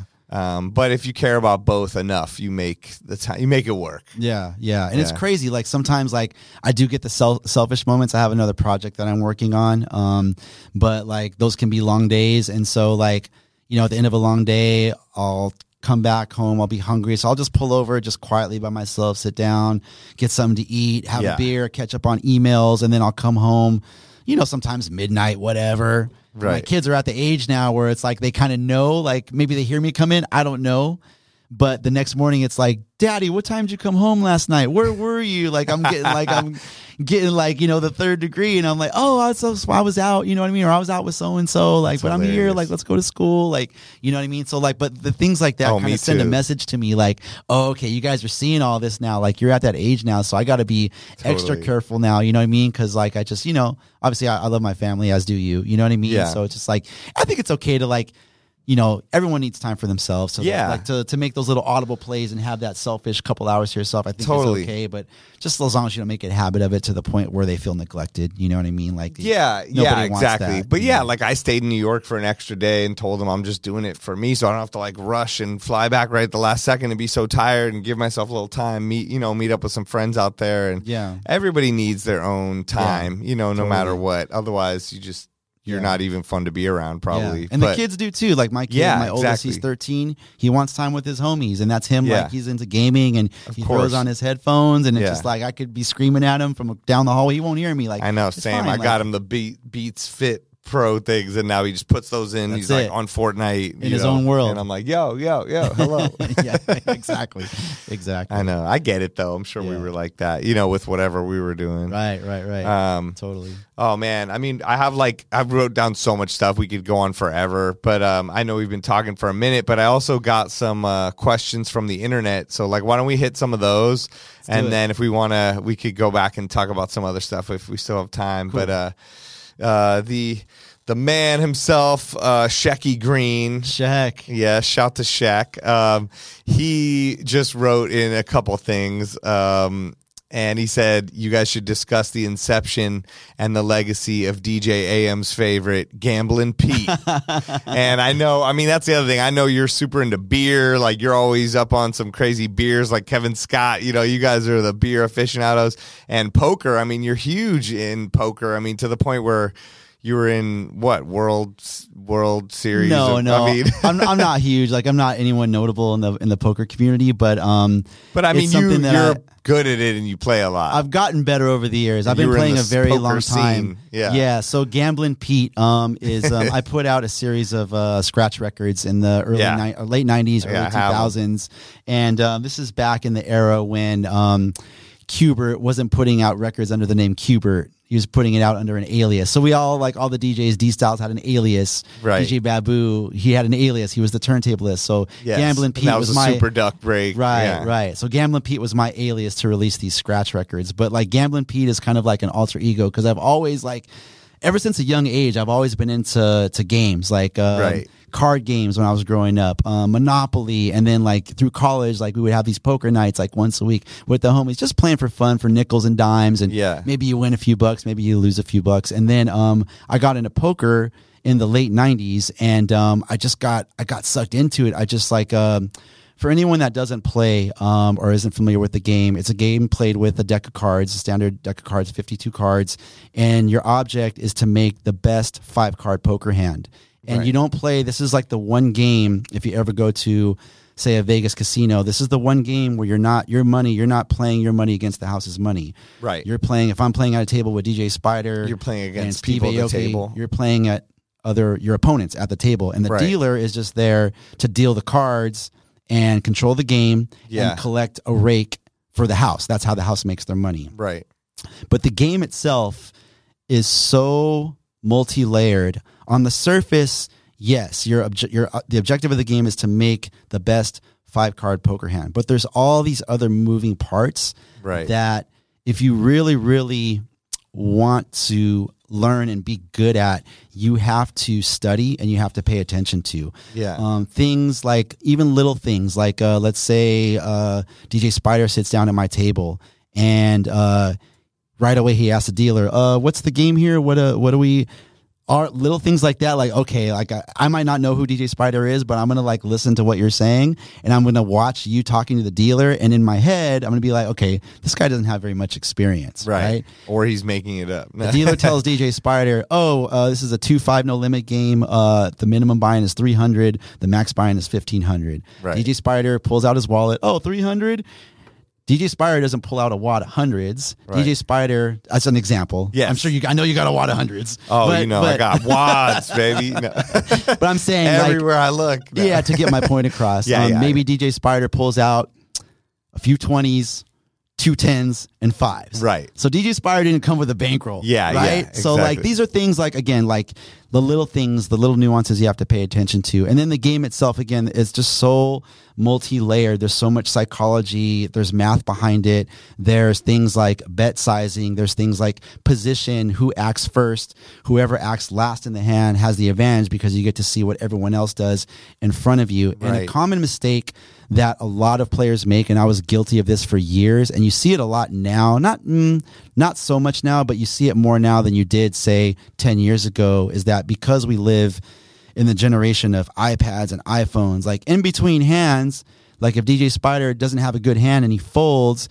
he picks up his phone and maybe Spider's on his phone for the next 19, 20 minutes. Finally, Spider puts down his phone, looks at his cards, sits up a little more straight. Okay, Spider has a good hand. You know what I mean? So like you have to pay attention to all these things, right? The little tells. And then there's little things like poker tells, right? Which are like somewhat reliable, but you have to be careful about how you navigate through those too. But anyhow, poker is just, to me, like I love the game so much. And then obviously like you're playing for money, like real money, right? Yeah. There's things like tournaments where you pay like a flat fee, $200, right, and this tournament, maybe you won $20K or right, the jackpot or whatever, the first prize at the end. But the games that I play, cash games, like we play for money. Like each hand is played for hundreds, sometimes thousands of dollars. You know what I mean? And you have to manage your money. Like it's not something you don't want to ever. Let's say if you have a bankroll of $10,000, well, you don't want to put that entire $10,000 in a bigger game. Like you want to be able to like afford yourself, say 20 buy-ins. So maybe you want to sit down in a much smaller game where the max buy-in is 500. So that if you lose that 500, maybe you pull out a second buy-in and you continue to play, or you just call it a day. So there's a lot of discipline. There's money management. Again, there's all these things that go into it.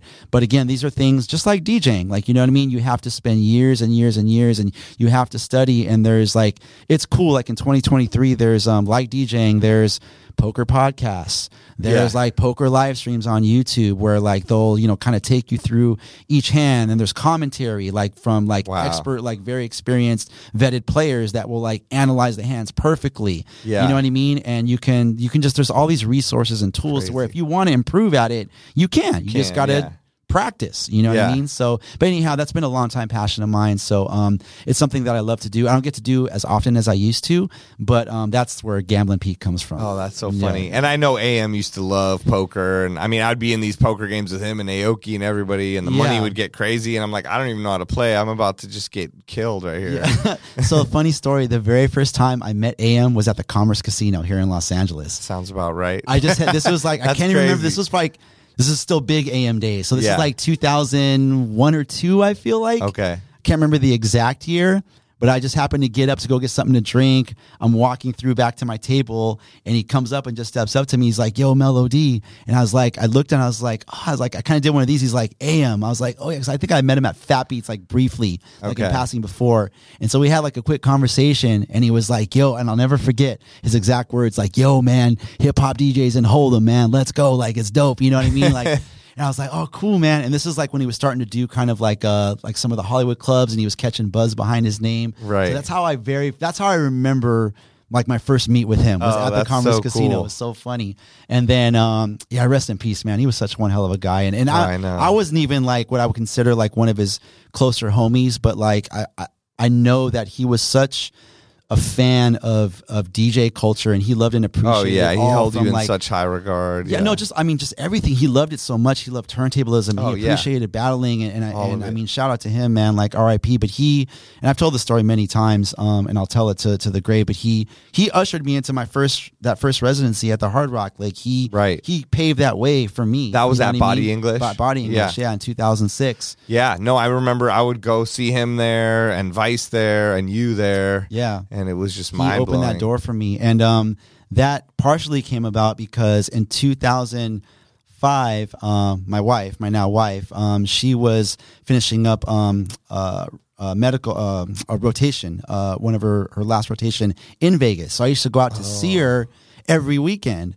And I had just started working at 93.5 K-Day out here in LA with a mutual friend of Adam, of AM's and mine. And so she was like, you should connect with Adam when you're out there. He's at this club called Body English. Oh, wow. And so I would message him, like text him, or 2 a.m. or whatever it was back in 05. And I was like, yo, Daniela told me you have this residency at this crazy ass club. And he's like, yeah, you should come through, man. It's banana. You know how you talk. It's bananas. You got to come peep it. And so finally, after like 4 or 5 weeks of this, I was like, all right, man, I'm coming out. I messaged him, I'm coming out. I was like, yo, he's like, yo, bring some records. Like, you got to come by. Like, come and rock for a little bit. Some records. So I walk into Body English. And again, I'm coming off of like battling, right? I've done like clubs, but the clubs I was doing were more like, 200, 300 people. I'm playing like hip hop and R&B, some classics, a little bit of funk and disco. I'm not playing big room. There's no like confetti going off. There's no Cairo. I had never seen any of this. Right. So I walk into Body English. It's just this epic room, like it's just packed. Like you could just feel the energy. He's smashing it to pieces, of course, right? Like every record he plays, the way he drops it, he's just owning the room. It was unreal. It was like life changing. You'd go in there, and his booth was like a bird's nest, kind of like looking over everything on that second floor. And there was like you could hang out up there too, but also when you look down, it was just all the people and those little dancing. Yeah, they had like little go-go boxes. Yeah, where the girls would get up. And and the dance floor was just like and a nice he would dance drop floor. every genre of music and all his signature mixes and rock into hip hop, and people just losing their mind. Yeah, and he was on Serato too. Yeah, so I show up with the beginning of Serato. Yeah, I show up with this crate of records, right? And like whatever, I'm bringing records because you asked me to, but like he's in there just getting busy, just destroying it, right? Yeah, so he's up there rocking. We say what's up. So I'm just railbirding. I'm just like watching the show the whole time. He's like destroys it for like an hour, takes off the headphones, turns around like, you ready?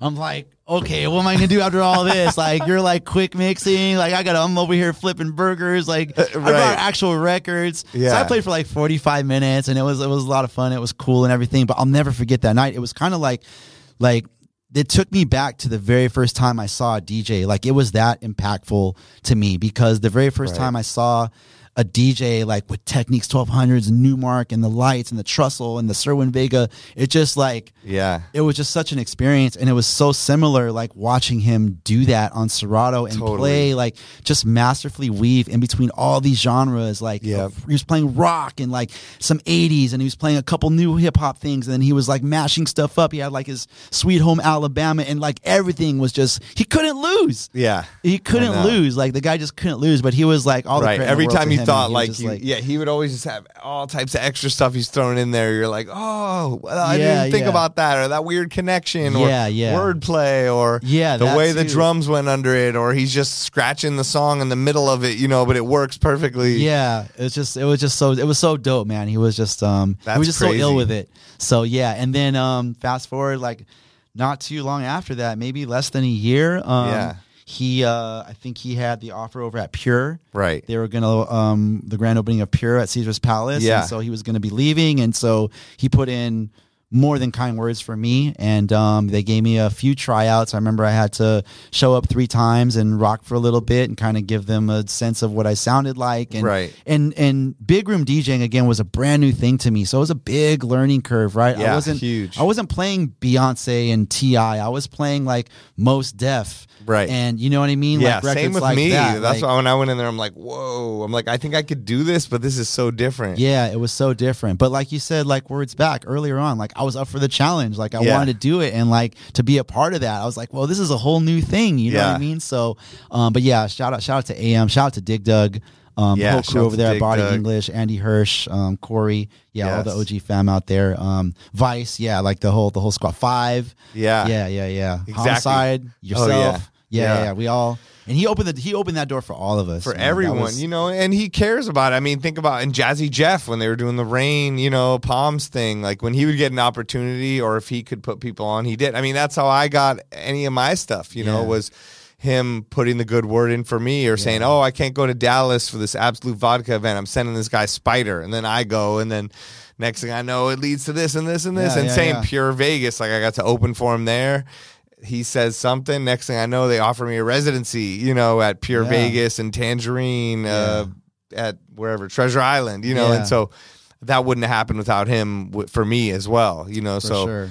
It's not many people like that have existed over time, in the DJ world. For sure. He was so selfless and just so giving. Well, he didn't have to be, you know? And I think it's because like I really felt like, again, I wasn't super, super tight with him. We started to kind of get close, like when he brought me into Vegas and stuff. But I feel like it was because he loved it. He loved the culture. He loved the art. And not a lot of music. Not a lot of people had the power that he had in a way. Because it's funny, even nowadays, like people hit me up, "Yo, let me open for you or put the good word in here," and I'm like, I can't, even though I've been doing it, but how it is now. Like, there's so many companies and agencies and bookers and DJs, and I could tell someone something, but he was in such an amazing position to be in, and a powerful position, and people just trusted his word, and he was just like the king. But same thing, I feel like that. Looking back, was that almost 20 years ago, but like that level of DJing, like DJing in a big room like that for our style of DJing, I guess it's called open format now. Right. That wasn't a thing. Like it was like literally like a handful of guys that did that. There was a handful of nightclubs that did that in Vegas. There was like 3 or 4 rooms. It was Body English, Tao, Tangerine, and then Pure. Like it was like half a dozen rooms. Totally. And I think that had a lot to do with him being able to kind of like call those shots, like, hey, you need to check out this guy. You know what I mean? And now versus now, there's like probably 250, 300 rooms in Vegas. Every like, city alone tries to emulate hundreds of DJs that are like super dope too, and it all are cut from that cloth now, and have listened to podcasts and watched videos and YouTube and all that stuff. So I think it's just because like you said, we used to know everybody that DJ'd basically in that style. You knew every single person. You know, they'd be like, "Who should we bring to Chicago?" It's like there's 8 people. Right. You know?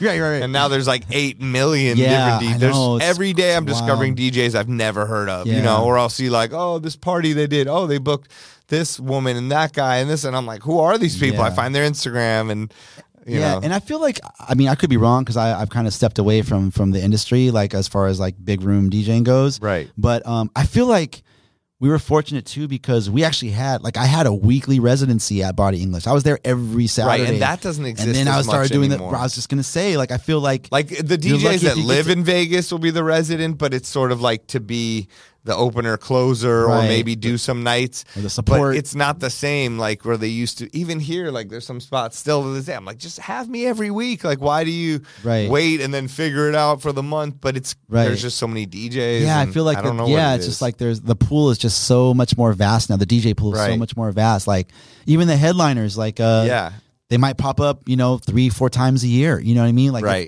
that's like a different sort of rotation, I guess. Yeah. Like, versus like, kind of that era we come from where it's just like, that was our room. That was our residency. Right. You know what I mean? Like, that was like AM our house. Did that room. You did that room. Vice, every single week, no matter what, so 5, whoever. Yeah. We were fortunate to be a part of that era. You know what I mean? Like that. I call that like the golden era of bottle service. It really was. Yeah. And I mean, it's still going, but it's so different now. And I bet. I mean, even that was one of the things, I was going to talk to you about was DJing in Vegas and doing Body English and doing a place every single week where, you do that.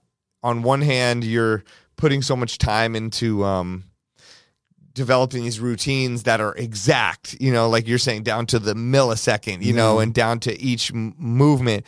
When you do these clubs, you figure out what works, but you don't want to do the same thing every time. Like, how do you change it enough where the staff remains happy? Yeah. And you remain motivated, but you still are giving people the thing that you were brought in for, you know, right. and the people what they need and what they want to make it happen, which is sometimes narrow. Yeah. You know, it's hard. I even heard you say, I think it was on Road, shout to Road podcast, that you had a pair of turntable or a whole DJ setup at the bell desk at the Hard Rock. Yeah, yeah. And you would tip the bellman to bring it up to your room every single time you checked in. I'm like, that's genius. I never thought of that. Well, at one point, I started to, like, as Vegas nightlife started to evolve, and the Hard Rock Hotel where I was at kind of started to grow with it.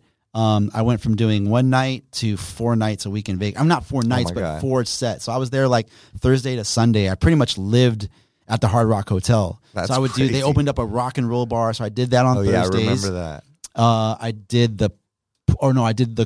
I did like basically DJ Thursday night, Friday night, Saturday at the pool, Saturday night, and then Sunday night. So 5 sets over 4 days I was doing.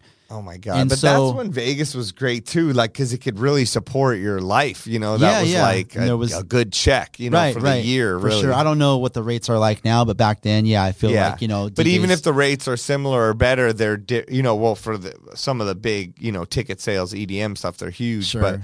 But it's few and far between, like you said. It's not that weekly thing or the 5 days in a row unless you live there type of thing. Yeah. But I totally forgot about that. But yeah, I used to, when I got to that point, I had an extra, it was 1 turntable and a mixer, and I would use the other side. So you just drove it out there one time and then left it? I brought it out and just left it. Yeah, and then I would just call down, like every time I would check in, they would bring it up. I'd give the bell guy $10 or whatever it was and set it up. Yeah, well, just because, I mean, like, to answer your question, like, that was a fun, I'd be interested to hear your take on it too, because like, when you're playing like an extensive set in a big room like that, in a city like Las Vegas, you're playing a 3-hour set. Right. You obviously need to stick to songs and transitions or things that work, right? Right, you know what works. And the crowd is pretty much 98% or more different people than the week before. It's just the same staff. The weekend warriors, right. So you want to like make the managers and the staff happy and not bored and like, oh, same old shit, and even yourself. But you also know that you could probably do the same exact set every single time and psychology-wise get the same human reaction from these things you've developed in that work. Right. So that's kind of what I did for the first, I don't know, probably year or so, just say, because it was comfortable. It worked, and I was like, in my mind, if it's not broke, don't fix it. And of course, if a new song would come out that was big, I would figure out a way to work that in. And then, like, you know, 2008-9, pop music and those kind of Lady Gaga 115, 120 BPM records started coming in, and then house music started coming back. So, you know, we had to bring kind of that into the fold. Yep. But yeah, for the most part, like I just stuck to what I knew was going to work. And in the back of my mind, like, I always felt bad because, like, damn, they're going to hear this same 40 minutes, but guess what? Like, the room's going to go off, you know what I mean? Like, they're going to keep ordering those bottles from you. Like, you're going to get those same tips. So it's so you can't be too mad at me. Right. You know what I mean? Like, you'd be more upset if I went, like, left. Like, oh, I'm sick of playing the same set. You guys are sick of hearing the same set. But nowadays, I feel like they have, like, cards that every person in the club that works there fills out and like says what's going on, so it's like ridiculous. Such a hard that's like that's part of the reason why I stopped. There was a few reasons, but that was one of them. It's just like I never had like so many a bad experience, but just like when all that came into play, it's just like, okay, like you guys are kind of like where's my card to tell, like, to write up the waitresses? Like, hey, like, she came in a bad, funky mood this night. Like, where's my feedback card? That's you know true. What I mean? That like, is true. We don't get to give any feedback. Yeah. But we got to take all the criticism, right? And then if like, we're the main thing, so it's like they're gonna blame it. The club has a bad night. Guess who's the scapegoat? Oh, they played that song. It ruined everything. Yeah. This guy was ready to spend $10,000 on the Ace or whatever it was, and then Melo dropped, I don't know, the Little John song that he didn't want to hear. Right. So he just told me he was going across the street to Tangerine. Totally. I still deal with those and he unfollowed me. Yes. But anyways. Yeah, that's true. I know. I do some Hollywood spot now too, and sometimes it can be like, okay, this person's here, let's do this for them. Or, right. You know, whatever. Yeah. Keep them happy so they're buying the bottles and doing all that stuff. It's a tough line to walk. Yeah. Yeah. So, kudos to you and everyone that steps up and does those rooms. Yeah, you learn. All of it's a learning experience, and all leads to other stuff. Yeah. The other thing Sheck said was, how great is 80s electro, and why is it the greatest music of all time? 80s electro, I feel like is so special, and for a few reasons. Number one, it's very personal to me. It's very nostalgic. It was a big sound out here in LA. Again, all the love and respect and credit to the K-Day Mix Masters. They were the ones that kind of brought all those records, brought that sound like to the LA airwaves back in the early 80s. So for those of you guys out there that are listening that aren't familiar with what Shecky's talking about, 80s electro is kind of a sound that was inspired by groups like Kraftwerk, right? Tour de France. And they were these guys were experimenting with electronic synthesizers and drum machines in the 70s. And it was like kind of like early electro, early electronic music. And then when you had other people get their hands on these instruments, some guys Egyptian Lover made electro beats, like 808 drum beats with like synths behind it. But then you also had groups like New Order and Orchestral Maneuvers in the Dark that also used the same instruments, but they would bring in a couple other musicians, like a drummer, maybe a guitarist, you know what I mean, and then a lead vocal, and they would create new wave music, right? So when we talk about 80s electronic music, we talk about, I mean, in my opinion, I'm talking about all those sounds, right? I'm talking about like the hardcore, like electro records, which are like, you know, Electric Kingdom, Jam On It, Nucleus, like that can be considered early electro. But I'm also talking about New Order, Depeche Mode, OMD, you know, any artist, any group that like kind of took that sound and kind of like to create their music. You know what I mean? So I consider that electronic music. And then that obviously inspired groups like Daft Punk. Right, that inspired groups like Empire of the Sun from Australia. Right, true. All that electro stuff, all the indie stuff that you hear now, even like indie groups like Foster the People. You know what I mean? They have these kind of elements of like you know, early electronic music. So I've always been a fan of electronic music, and you had like Roger Troutman, like Zap, rest in peace, like Vocoder. You know what I mean? You had like Vocoder rap records back in the day. Latin, was it Radioactivity? Let's jam, let's jam. You know, Midnight Star, Freakazoid, right? You had like stuff like that. Totally. I was just always just like obsessed, and like that sound was just always so infectious to me. So that's electronic music is one that's very near and dear to me. Yeah, dope. I mean, from the early stuff to even like I said, the modern day stuff. I'm still a fan like of all those groups. You know what I mean? Yeah, Empire of the Sun, even like the newer school stuff, the stuff that's come out in the last decade. That's dope. No, it's a good way to put it. And that's a good sort of brief history, you know, roadmap kind of for you know, just the basis of it. Yeah, shout out to Sheck. Yeah, Sheck's the best. I saw, I'll never forget, Sheck, I don't know if you saw this, but I got to tell this quick story. There was a night in Vegas after the club, and I just happened to open up Twitter, and there was something going on. I couldn't figure out what, but there was some sort of debate or conversation, and someone said something or tweeted something at Shecky that I guess could have been considered like a slight. And then some other dude jumped in the thread. It was like, you can't come to Vegas and talk to a man like Shecky Green like that, which is like a pull from like The Godfather. Like, you can't come to Vegas and talk to Mo Green like that. It's an older reference. I thought that was, I'll never forget that. That's amazing. Oh man, that floored me. That's the truth, like 3 a.m. That's the truth. Yeah. Shout out to Sheck. Yeah, Sheck's the man. And something I also wanted to ask you about, like the school and everything, is like, can you think of anything that you've learned from your students and from teaching the classes like yourself? I mean, I think you mentioned it, just the ability to teach, I guess, and the way to break down your own stuff. Is there anything else that you throw in there? I think it's made me a better DJ in that sense, and also to further that, because I have to be on point when I'm doing demos or like, you know, explaining the concept, and then, okay guys, like this is what it looks and sounds like. I have to take the time, you know, to kind of choose what records I'm going to use to demo this. So technically I have to be on point as well. So it's like kept me sharp. Yeah. It's kept me sharp. Even if it's something like that's really simple or something like a little more intermediate or advanced. We have a class called the structure class, and I've done like a small handful of master classes where I'm showing more advanced things, you know what I mean, advanced concepts. But it's made me technically I'm probably the best DJ, and this is not a brag. Like I'm probably the best DJ I've ever been in my whole life because of teaching. Yeah, because I have to show up and to show up and be on point. You know what I mean? So yeah, but that's probably be the first thing that comes to mind. That's amazing. But then to hear that you feel like that in your life and it's your 50th birthday tomorrow, you know what I mean? Like that's so dope. You know, you're like at the peak of your skill level. Yeah. Hopefully I can keep it up. I mean, I'm sure you can. All right, let's see. We kind of got a bunch of questions, but I don't want to go on forever.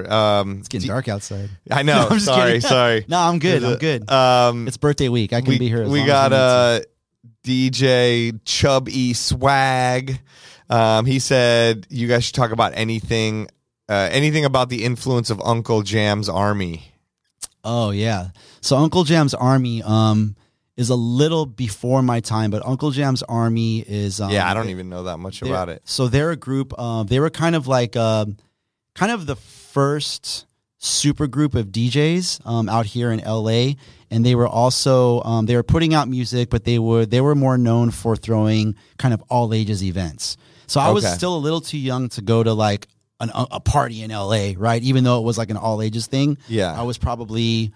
So Uncle Jam's Army is like early 80s, like 82, 83, like 82 to 85 to mid-late 80s. But you guys might know Dial a Freak, which is the Uncle Jam's Army, the Egyptian Lover. That's a classic record. Yeah, of course. But so they would put out music, but they would throw these all-ages parties where they would bring out like Egyptian Lover and like their crew of DJs, and they would just rock. They would throw like parties, kind of like the equivalent to what was happening in New York. But again, I was 9, 10 years old at the time. Like I'm not. There's no way I'm ever going to get permission to go to a party like that.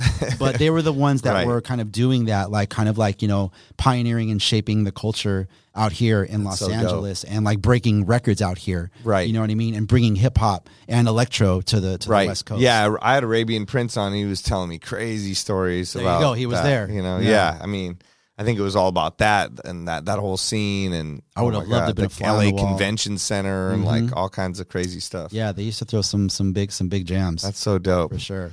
Yeah. Chris Villa wrote in and said, if I remember correctly, he would throw up the dub with his record hand while scratching on the Vibe magazine TV show. Ask him if I remember that correctly. LOL. I might have done that. Shout out to Chris, another dope DJ to follow right there. Oh, he's amazing. I love Chris. Yeah, Vibe TV was a talk show that I did, a late night talk show we filmed out here at CBS Studios. So dope. I mean, it's crazy your history. Like, I know we've been talking for 2.5 hours, but I haven't even really. People can look you up, and I'm sure you've been on other things, but you've done so much. It's insane. Like, from just the most legendary radio stations to these insane TV shows with Quincy Jones and like Vibe TV. I mean. Yeah. The DJ battles, the school. I mean, Beat Junkies. Like, your career is just unreal, man. Yeah, I've been very fortunate. Like I said, I never again. Whoever thought that hip hop would take it this far, but I'm still here. You know what incredible. I mean? And it's been just a blessing after blessing. So you would do that on and that was the Quincy Jones show, right? Yeah, that was a talk show that ran 5 nights a week on the UPN network. Yes, which UPN. I remember that. Yeah. But yeah, that was a lot of fun, and we would film that right here at the CBS studios on Fairfax. I don't know if it's still there. I think it is. Okay, yeah. But that's why they do like Price is Right and stuff, I think. yeah, exactly. All the game show stuff. Yeah. But I don't remember. I might have done that, like throw up the deuces or whatever, like try and like Well, Chris remembers it. Yeah, do something dumb for the camera. But I almost like didn't get that job. So my slot there was I was the DJ for the house band. So we were a 6-piece band, and they wanted to bring in a DJ. Well, they were auditioning a bunch of DJs. So one night on a Friday night, I just come home. I was doing 92.3 The Beat at the time. This is 97. Right. And I get a call from Eric Villa, the Baker Boys. And he's like, yo, Melo, he's like, we just finished doing this audition over at CBS for Quincy Jones and his partner. They're starting this new show. He was asking us about any other DJs. I gave him your name, your number. You know, there people might call you. I was like, oh, dope. Thank you. Call me literally the next day. And they asked, like, can you come in today? Can you be here in like an hour? I was like, yes. So again, this is pre-Serato. This is 97. So again, I'm battling. This is like peak turntablism, peak battle era. I think we had just won a battle. We were about to enter a battle. So I bring like 5 of what I think are my best routines, and I throw in a couple of ultimate breaks and beats just in case I need a couple extra records. Yeah. So I show up, and I'm literally on the set auditioning for Quincy Jones and the band director Greg Gaines, who recorded, produced, played instruments for Michael Jackson. Yeah, he's a legend. Legend. Right. I'm in the room with these two legends, super goats, Ultimate right? legends, yeah. Intimidated AF, right? And Quincy Jones looks at me, he's like, okay. That's all he says, and just kind of like gives me the. I was like, okay. I nervously like put on the records and the needle. I start doing like some of my battle routines, and I could just feel it right away. He's just not vibing, not into it at all. I can imagine maybe it's like the music's getting chopped up in this weird way if you're not into scratching, and he's like, I make the music and it's supposed to flow a certain way, right? And I'm over here doing like pause techniques and juggling and scratching a little bit. Right. So I'm like in my head, I'm like, this isn't going well. And he says, okay, thank you. And like as he's saying this to me, I'm changing records, and I just happen to pull out a James Brown 12-inch, the Give It Up or Turn It Loose. Yeah. And that was kind of one of my, like, I call it real-time routines. It wasn't where I was like, altering the tempo of the record. I was actually doing everything in real time, like juggling and like looping. Because that's what I think for them, maybe the like how, I don't know, all over the place it is, maybe it's too weird or something. Yeah, it wasn't as digestible. Because I've done scratches. I've been brought in to do scratches on so many random things and like done it on rock records. And I remember these rock producers like, I don't like all the pitchy stuff you're doing. Yeah. And I'm like, that is exactly what scratching is. Right. But I understood what he was saying. He wanted it to be more funky and me to take the voice and be like, yeah, rather than like all weird, because to them they Sometimes just hear a weird sound. Like, people that aren't familiar with DJing, scratching, like it doesn't sound as cool to them. Yeah, because to us it's dope, it's sick because it's super technical. It's like, whoa, Spider just fucking did the 3-click, like 7-click but combo. to them like, they were like, we just want to hear what it would be like to go with be the more music. palatable, I think, to like the untrained DJ ear. Right. So I'm like literally as he's telling me thank you, like, and in my head I'm like, oh damn, this is like not going well. Like I'm like, well, I already got one of the records out. Boom. So I pull out the other double and I go into like the thing. I start doing it, and now I can kind of feel like their attention coming back, which was like partially like them being familiar with the James Brown record. Yeah. And also them kind of like being patient with me, like this young, like 20-year-old kid, like, all right, let's just give this kid 2 more minutes, like whatever, like them being cool about it.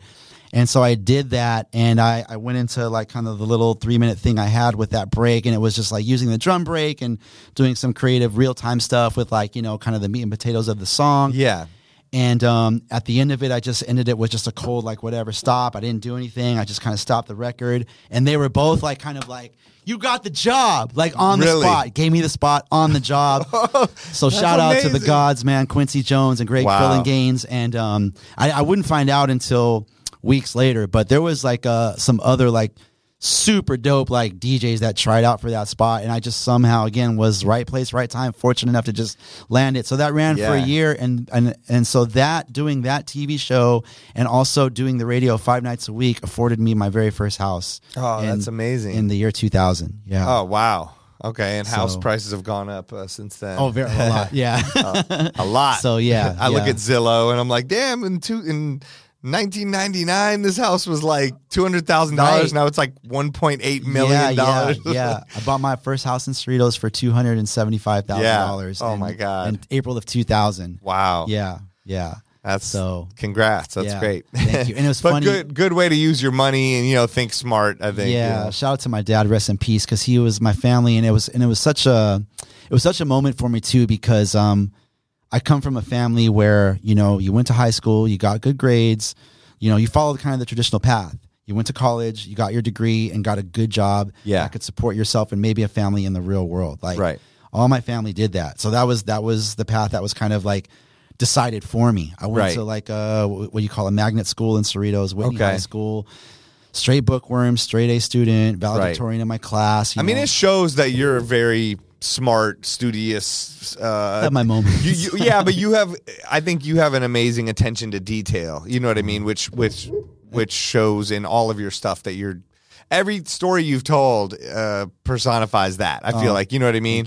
Just your ability to see the details in everything and be so alert around you, no matter what it is. You know what I mean? So thank you. Yeah, I think that comes from your probably the bookworm stuff or whatever, you know, like in a way it helps. In a way, it did to contribute to how meticulous I am, or I can be at times about stuff. Yeah. So then I went to college, and then I had started DJing in '87, so like 10th grade for me. And this is just, again, me like having the crate and a half of records that I had, listening, practicing, having one turntable, having a cassette player, whatever, like kind of doing that for a few years. And then in college, when I graduated high school, this is like 3.5, 4 years in. Now I was like actually getting pretty good at DJing. Like I could scratch, like the scratches that I was like, you know, killing myself, breaking my back to learn for years. I could do them. Like I could like kind of do some of what Joe Cooley and Tony G were doing. Like I could do a little bit of the transforming that Jazzy Jeff and Cash Money were doing. Yeah. And now it's starting to get booked for like house parties and quinceañeras, and I was doing high school dances. And then so I graduate high school, I go to college, and for the first like 2 years of college, like I didn't pay attention to school at all.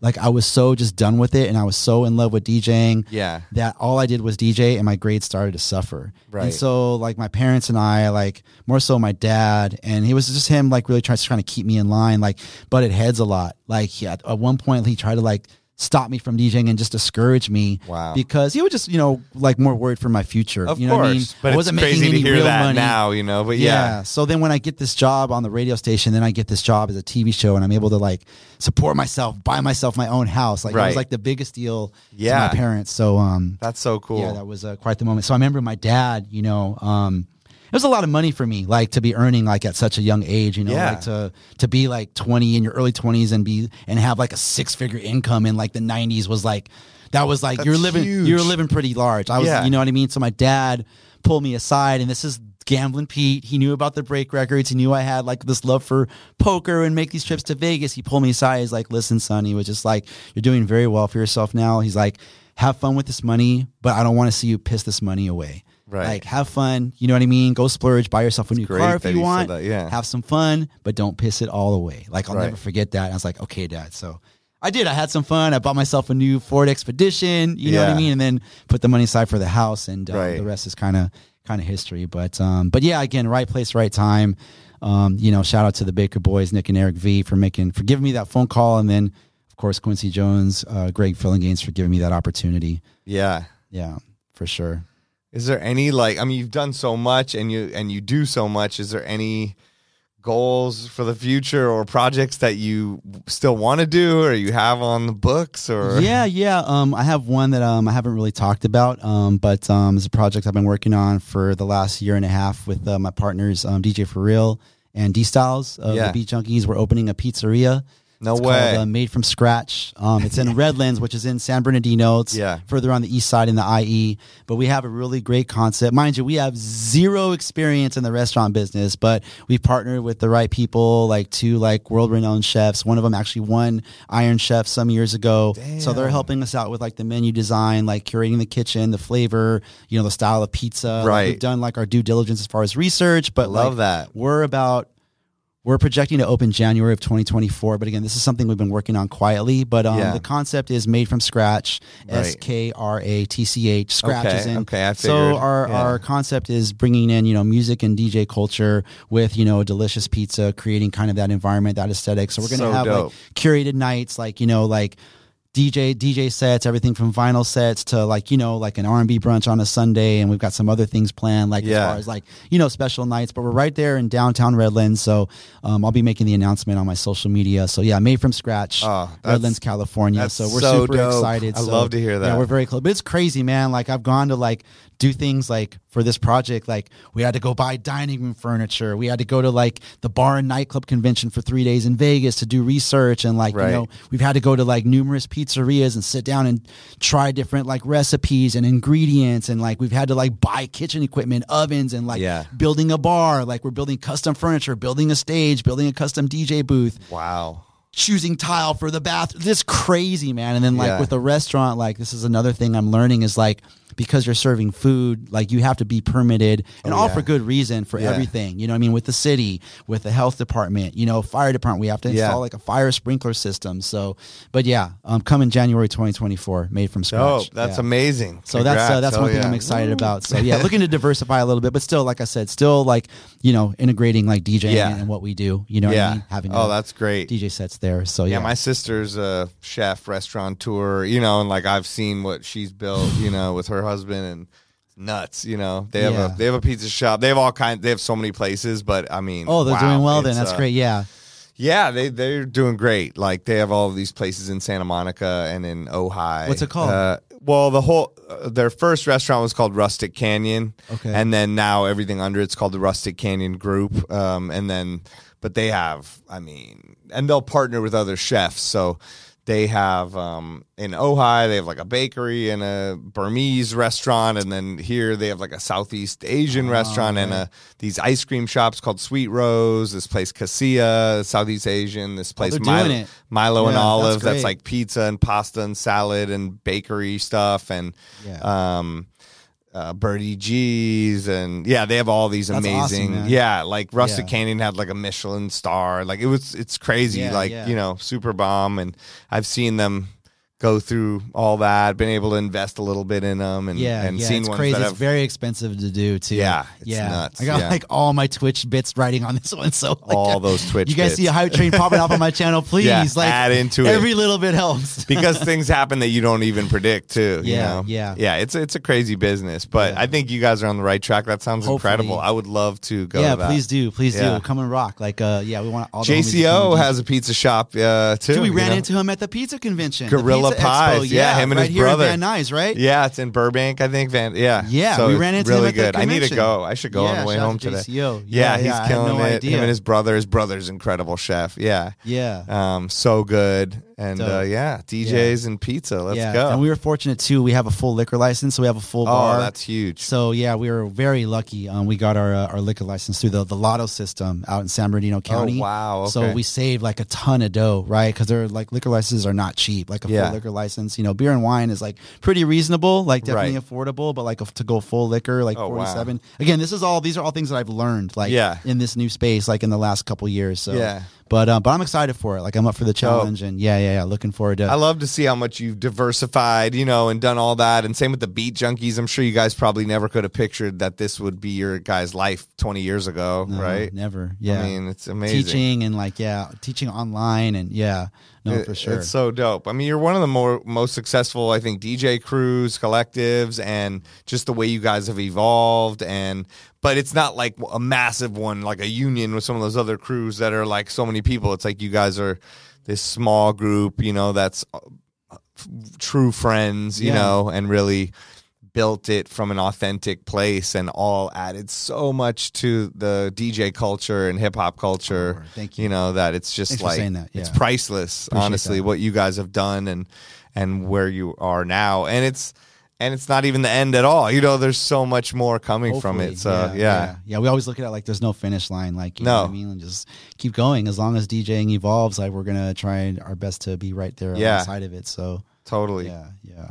Oh man, I mean, I guess let me get a couple more little questions in there, and then we'll get out of here. But there's some cold beers waiting in the fridge in the other room. Yeah, we should crack those. If we crack them now, then we could record another 2.5 hours. But then I feel bad for Vlat's having to encode this in a video. Poor Vlat's like his ears are bleeding. Shout out He's to sitting Vlat's, here like, man. why are you doing a long episode, bro?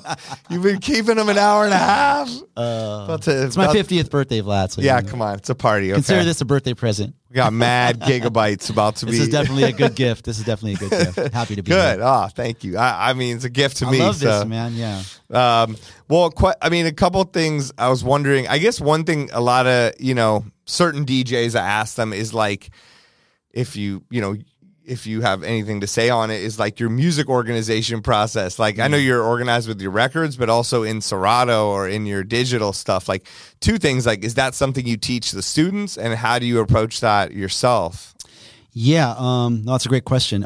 We do teach the students kind of at a very basic level, because Serato, like, it can get very, very involved. Yeah. So, we show them enough to where they can, like I said, kind of set cue points, like get comfortable, like setting loops, and then making crates, kind of customizing like their library however they want. Yeah. And then kind of like, showing them the interface of Serato. So it's a lot of screen sharing, like, you know, kind of pointing out, okay, like if you guys ever have a needle issue, like this is the button where you can hit to go to internal mode. So stuff like that, you know, but as far as like library organization, that would be just so you can be like in a good position to go kill any kind of party just or enough whatever. To go for them to go play a set. Yeah. And for me, what about for you? Yeah. My library's gotten a little out of hand the last couple of years. And I know everyone has a different approach, and I know I always feel like there's no right or wrong way. It's all about however any DJ is most comfortable and whatever's going to make them feel competent to the point where they know they're going to be able to execute the set to the best of their ability. Yeah. Like play it close to a perfect set if that's even possible. Right. But for me, that's like with a Twitch stream, for example, right? It usually starts with me being inspired by one or two songs, and I'll start building a crate. Right. Okay. So if you were to open up my Serato, you would just see literally hundreds of Serato crates. Right. And they're all just labeled like Friday night stream, you know, July 2nd, 2022. Okay. You know what I mean? Me too. I do a lot of those custom ones. That's why I really wish you could search the crates, you know? I know. I tell Serato dope, that right? all the time. But it's good. Like I actually like as overwhelming. You can search it in Lexicon and then go back and find it. That's what I do. I'm not even knowing. I use Lexicon to sort of like organize and then be able to export to Rekordbox, and also it has different functionality that the other library programs don't have. But the fact that I can just search a playlist helps me so much because it's a big time saver, right? Yeah, like, you don't it's have to, crazy. Like, create the whole like playlist from scratch again. Yeah. No, but if you were to like look at my my Serato library, it's it makes sense to me, but it's overwhelming to look at. Yeah, but it's helpful in the sense that, you know, I can go back to crates from 3 years ago. I still have some of my body English crates like in my iTunes. That's so funny. Me too. I have my pure. I got from when I won that contest with Mark Ronson. I had to go do sets with him around. Like I have those sets still from 2006, 2005, probably all the way back in there. Yeah, and it's cool. Like I think that's why people are like, why do you want to search your crates? I'm like, I got thousands. Yeah, you know? yeah. And I think it's cool. Like it's actually healthy to have those to kind of be able to refer back to. Yeah, because like maybe not necessarily every song from like a crate in like 2009 stood the test of time, but you can definitely pull a handful. You can pull probably like a good 15 or 20. You know what I mean? Like, yo, these still sound good. These will still work. You know what I mean? I can mix either these routines, mixes, ideas, acapellas, things you forgot about, songs, edits, mashups, you know, whatever. Sure. Yeah, things that you, like you said, totally forgot about. Like, oh, I totally forgot about this. You know what I mean? It's because especially like in digital, it gets lost way more than the records. The records, at least you could dig through and be like, oh, shit. Right. The digital is just sometimes gone forever. Yeah, until, that's it. You know, yeah. It's just all text, so it looks the same after a while. You just fall asleep trying to look at it. Right. But I do have kind of like maybe what every DJ has. Like I have a 80s hip hop crate, a 90s R&B crate, a rock and roll crate, you know what I mean, a classic rock crate, a neo soul crate, like all that stuff. But then I have all these Serato crates that are just playlists of sets, you know what I mean? Yeah, so same. It makes sense to me, but like to someone else, like, you know, like some of my homies that look at this like, damn, like Mr. Chalk, like he was looking through he's like, damn, you got a lot of crates, brother. I was like, that sounds just like him. I do. Yeah. I do a pretty good Mr. Chalk. That's what happens when you're 30 years deep with your crew. That was a very, very good Mr. Chalk. What's up, brother? And then what about like, have you been using Serato stems?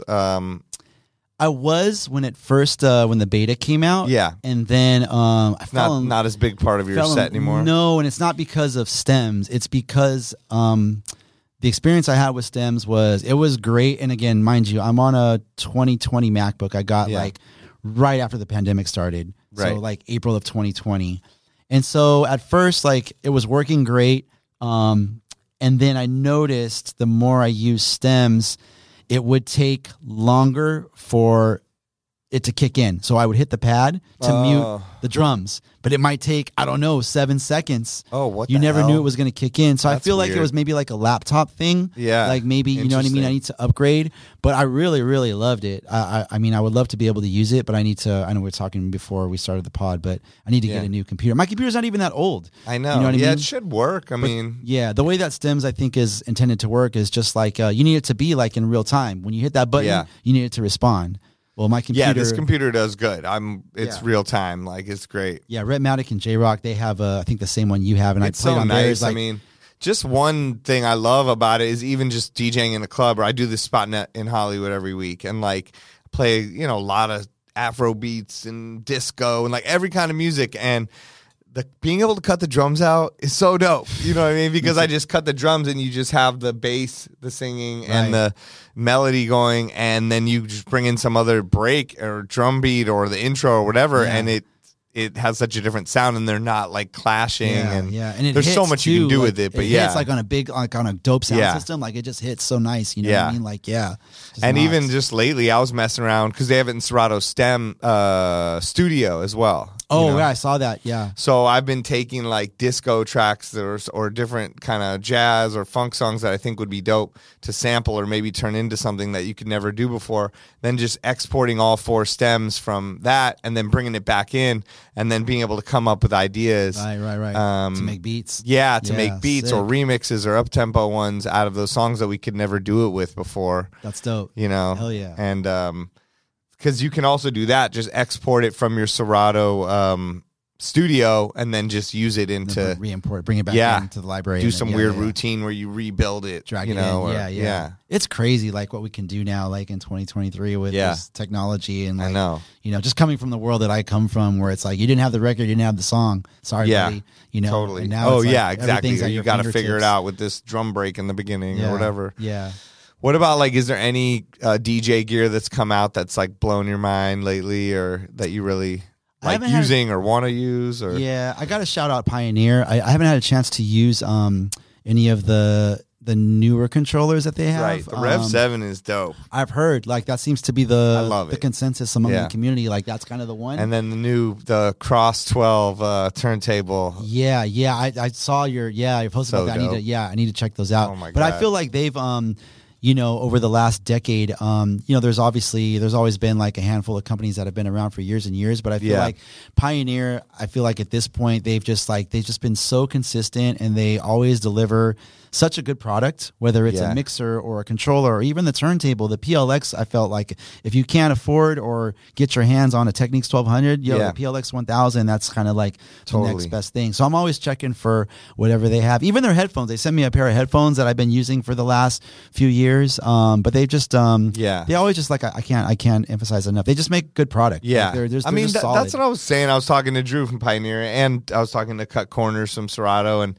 I was just saying that I feel like the partnership, between them now that Pioneer, owns Serato, and they merge, like they both have so many people that care about DJ culture at both companies and just want to make dope equipment and dope things and push the culture forward, that like it's a great partnership. I think it's the best possible situation for what we could have gotten as the customers and the DJs and the people utilizing their equipment. Totally. I feel positive about it. I know a lot of DJs think, they're just going to make a monopoly and kill Serato, but I'm like, no, it's not. Yeah, and to your point, I think the quality of their product, speaks to. The level of connection that they have with the community speaks to the quality of their product. Yes, they actually care. So. They take the time to like call you or like invite DJs, like Serato will invite a group of DJs to the studio to show them and like get feedback, whether good or bad. You know what I mean? They could have done so much already to this point of cutting out other companies or not make things universal or not updating or not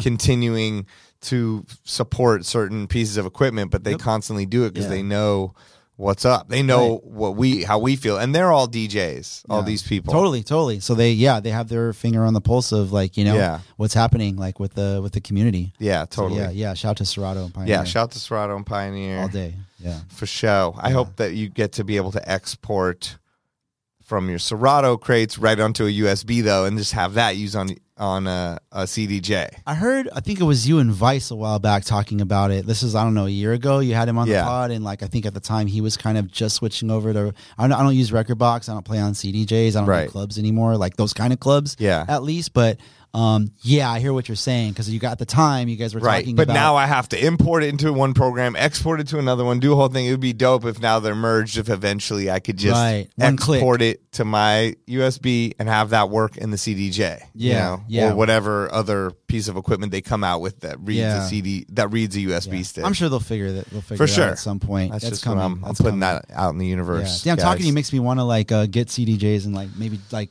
get a club gig, or you would have fun with it, dude. I would. I would. I'm just so out of touch with like the music. Like probably the last like trap record I downloaded was like Bad and Bougie or something from like 7 years ago or whatever. Like the first Migos song ever. I'd show up playing Make I It feel Rain. you though. I know. When I go to Vegas now and they're like, we want all hip hop. I'm like, oh my God. Like after the pandemic, it took me a minute. I was like, I gotta get back into it. Like now I feel pretty back and connected and knowing what's up, and I'm DJing every week. But took me a little bit. I was like, oh, whoa, did I hit the wall? Like, am I old and I just don't know what's up anymore? Yeah. And then now I'm like, okay, back to the research, and I know what to do. Yeah. And the new music's very microwave, it's like Premiere would say, but it comes and goes real quick. There's so fast. There's a lot of great new music, but not a lot of it sticks. You really have to dig, you have to seek it out. You know what I mean? Like, and that was kind of one of the reasons why I stopped doing like the big rooms, was just because it started to kind of feel like work. Yeah. As fun as it was, it just started to feel like work, because music, to your point, it just comes so fast, And then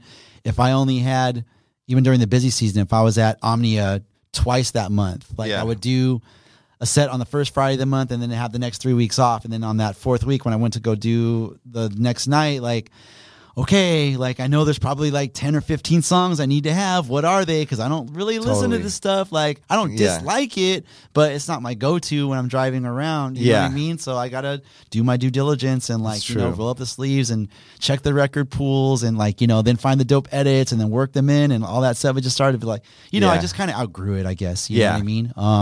But no, I feel you. Plus, you have so many other things going on that are taking up your time. You're not just only a club DJ, which I think you have all that other stuff. So the balance that we were talking about earlier, and you've sort of designed your life and thought about the way you want it to go, and I think it's going in that direction. Yeah. And I think other people, it's hard. You can get stuck in just doing what life gives you rather than trying to mold it into what you want. I make pizza now, so. Yeah, from scratch. I'm kidding. I'll always DJ. You guys got to have turntables with the pizza, yeah, we have some cool stuff in the works. Yeah, I'm sure you're gonna. It's probably gonna be unreal. Yeah, but I'll always DJ. I'll always go out and buy records. I have every original record that I own. I always love music. That's just a part of me of who I am. So that's never going anywhere. I might not do it as much, or you know what I mean, as much as I'd like to sometimes. But that's just here to stay. Yeah, for sure. That's amazing. Well, I guess we could go on forever, but why don't we get out of here? We both have families. Yeah. Gotta go say hi to my kid. I've been gone for 4 days. Blowing us up on text right now. Right, my phone has gone off. I haven't looked at it that much. But what about you? Have any kind of words for the people listening, or any other things you want to discuss before we get out of here, or just a kind of message to the DJs out there? I'm first and foremost just a big heartfelt thank you to everyone that's just supported not just me but my crew, the Beat Junkies, over the years. Everything that we've done from competing to mixtapes and Gamblin' Pete records and scratch records to modern day streaming and our DJ school. We all really, really deeply appreciate it. It means a great deal to us, and we wouldn't be here without the community, the love and support of the DJs and the people, all the music heads out there. So shout out to all you guys. And as far as I don't know, anything else as far as a message? Not really. I think the one thing that comes to mind is kind of what we talked about earlier, not just DJing, but I guess whatever your passion is in life, whether it's DJing or tennis or video games or whatever it is, you really got to love it. And that's just kind of one thing that I've learned. Again, this is just me kind of reflecting, looking back, talking about the 50 years of hip hop. You truly got to love what you do, and I think that's a life lesson that I've learned. And it's not every day is going to be, you being in love with that thing. You know what I mean? You're going to have, your moments or whatever. But if you really, really love it at the end of the day, it's going to be very, very difficult, almost impossible for you to fail. So just stick with it. be authentic. You know what I mean? Don't ever be scared to be yourself, because I've definitely had moments in my career where like I've kind of like put myself in uncomfortable places, like because I felt like that's who they wanted me to be. Yeah. It's not because who I really am. I understand. And I think that's okay. I think we all need to do that once in a while to experience that and learn from it. Of course. But yeah, those would be kind of, I guess the things that I would share with like, you know, up and coming DJs and, you know, my fellow peers. And, that's great. Yeah. Super shout out valuable. to you. Shout out to Beatport. Thank you guys for this for today and for having me. Yeah, for sure. Dope. Yeah, and props to you, man, for just putting in the work on the pod, man. It's just we were talking. Like, thank you. Yeah, for sure. Yeah, no, I'm happy to do it. I get such amazing, you know, feedback from people literally all over the world and DJs, and it's so cool to hear. And it's sort of like an educational thing as well. You know, it's fun and it's stories and it's just a podcast, but. Same kind of thing. People are like, I've learned so much, or I get this from it, or, you know, I'm binging through these, and it's cool for them to hear us have these long conversations and be able to take whatever they want from it, you know? So it's fun for me, and I get to connect with all my people I look up to, my friends, and people that, you know, have inspired me, and I learn a lot from it, you know, and have fun with it. Yeah, it's dope. It'd be dope to be in your seat someday, man. Maybe one day if I have time, I can. Yeah. I actually had an idea for my Twitch channel. I wanted to do a series called Heroes, where it's like me kind of pulling in like the guys that inspired me, like that would be some dope. of the guys from DM, just to talk to them about their journey and about their inspirations. And so it's dope that you get to do that, man. Yeah, because you never know where the conversation's going to go, or the things you learn, or, you know. Totally. All that. I love it all, man. I try and soak up as much game as I can. So big shout out to Vlats for being a writer, for reaching over and giving Vlats a fist bump. We got to get a mic for you over there. We need Vlats' point of view. Poor Vlats is on fumes right now. I know, he's sitting here. He's like, kill me. No, we need to point the camera over there. DJ Melo-D, legend in the game. Thank you for coming. Happy birthday. Thank you. Happy big 50th, you know, along with hip hop. And just thank you, infinite thank you to everything you've done for the DJ culture and the beat junkies as a whole. Shout out to all of them. You know, Rhett Maddock DJ'd my wedding. Oh, yeah, that's right. I remember that. That's my claim to fame. He told me. Yes, I remember that. But that was actually amazing. But, you know, I love all you guys, you know, are just the greatest. Like, I want to come back by the school and stuff. Please, too, and anytime. Check everything Open out. door policy, you know, for you, yeah. all Thank day. you. Yeah, of course. All right, well, let's go get back to our fams, and hopefully, I'll see you out in the streets for sure. Okay, right on, Spider. All Thank you, bro. peace. Okay, peace. All right, what an episode! If you've made it this far, congratulations to you, because this is a big boy episode, baby. This is a big, chunky one. This is, you know, we're in the 3-hour mark right here. So thank you guys for tuning in. I had so much fun listening to him. I probably could have talked another couple hours, but we had to end it somewhere. And make sure you check us out. We're on all platforms. You could watch us. You could listen to us. We're on YouTube. We're on Spotify. We're on Apple. We're everywhere. Make sure you rate and review the podcast. And thank you to Beat Source. Thank you to the whole team that's holding us down and making this happen. The 20 podcast is produced by Beat Source. Join us next week for more interviews as we discuss music that matters to DJs. I'm DJ Spider signing off. Peace. And that was the 20 with DJ Spider.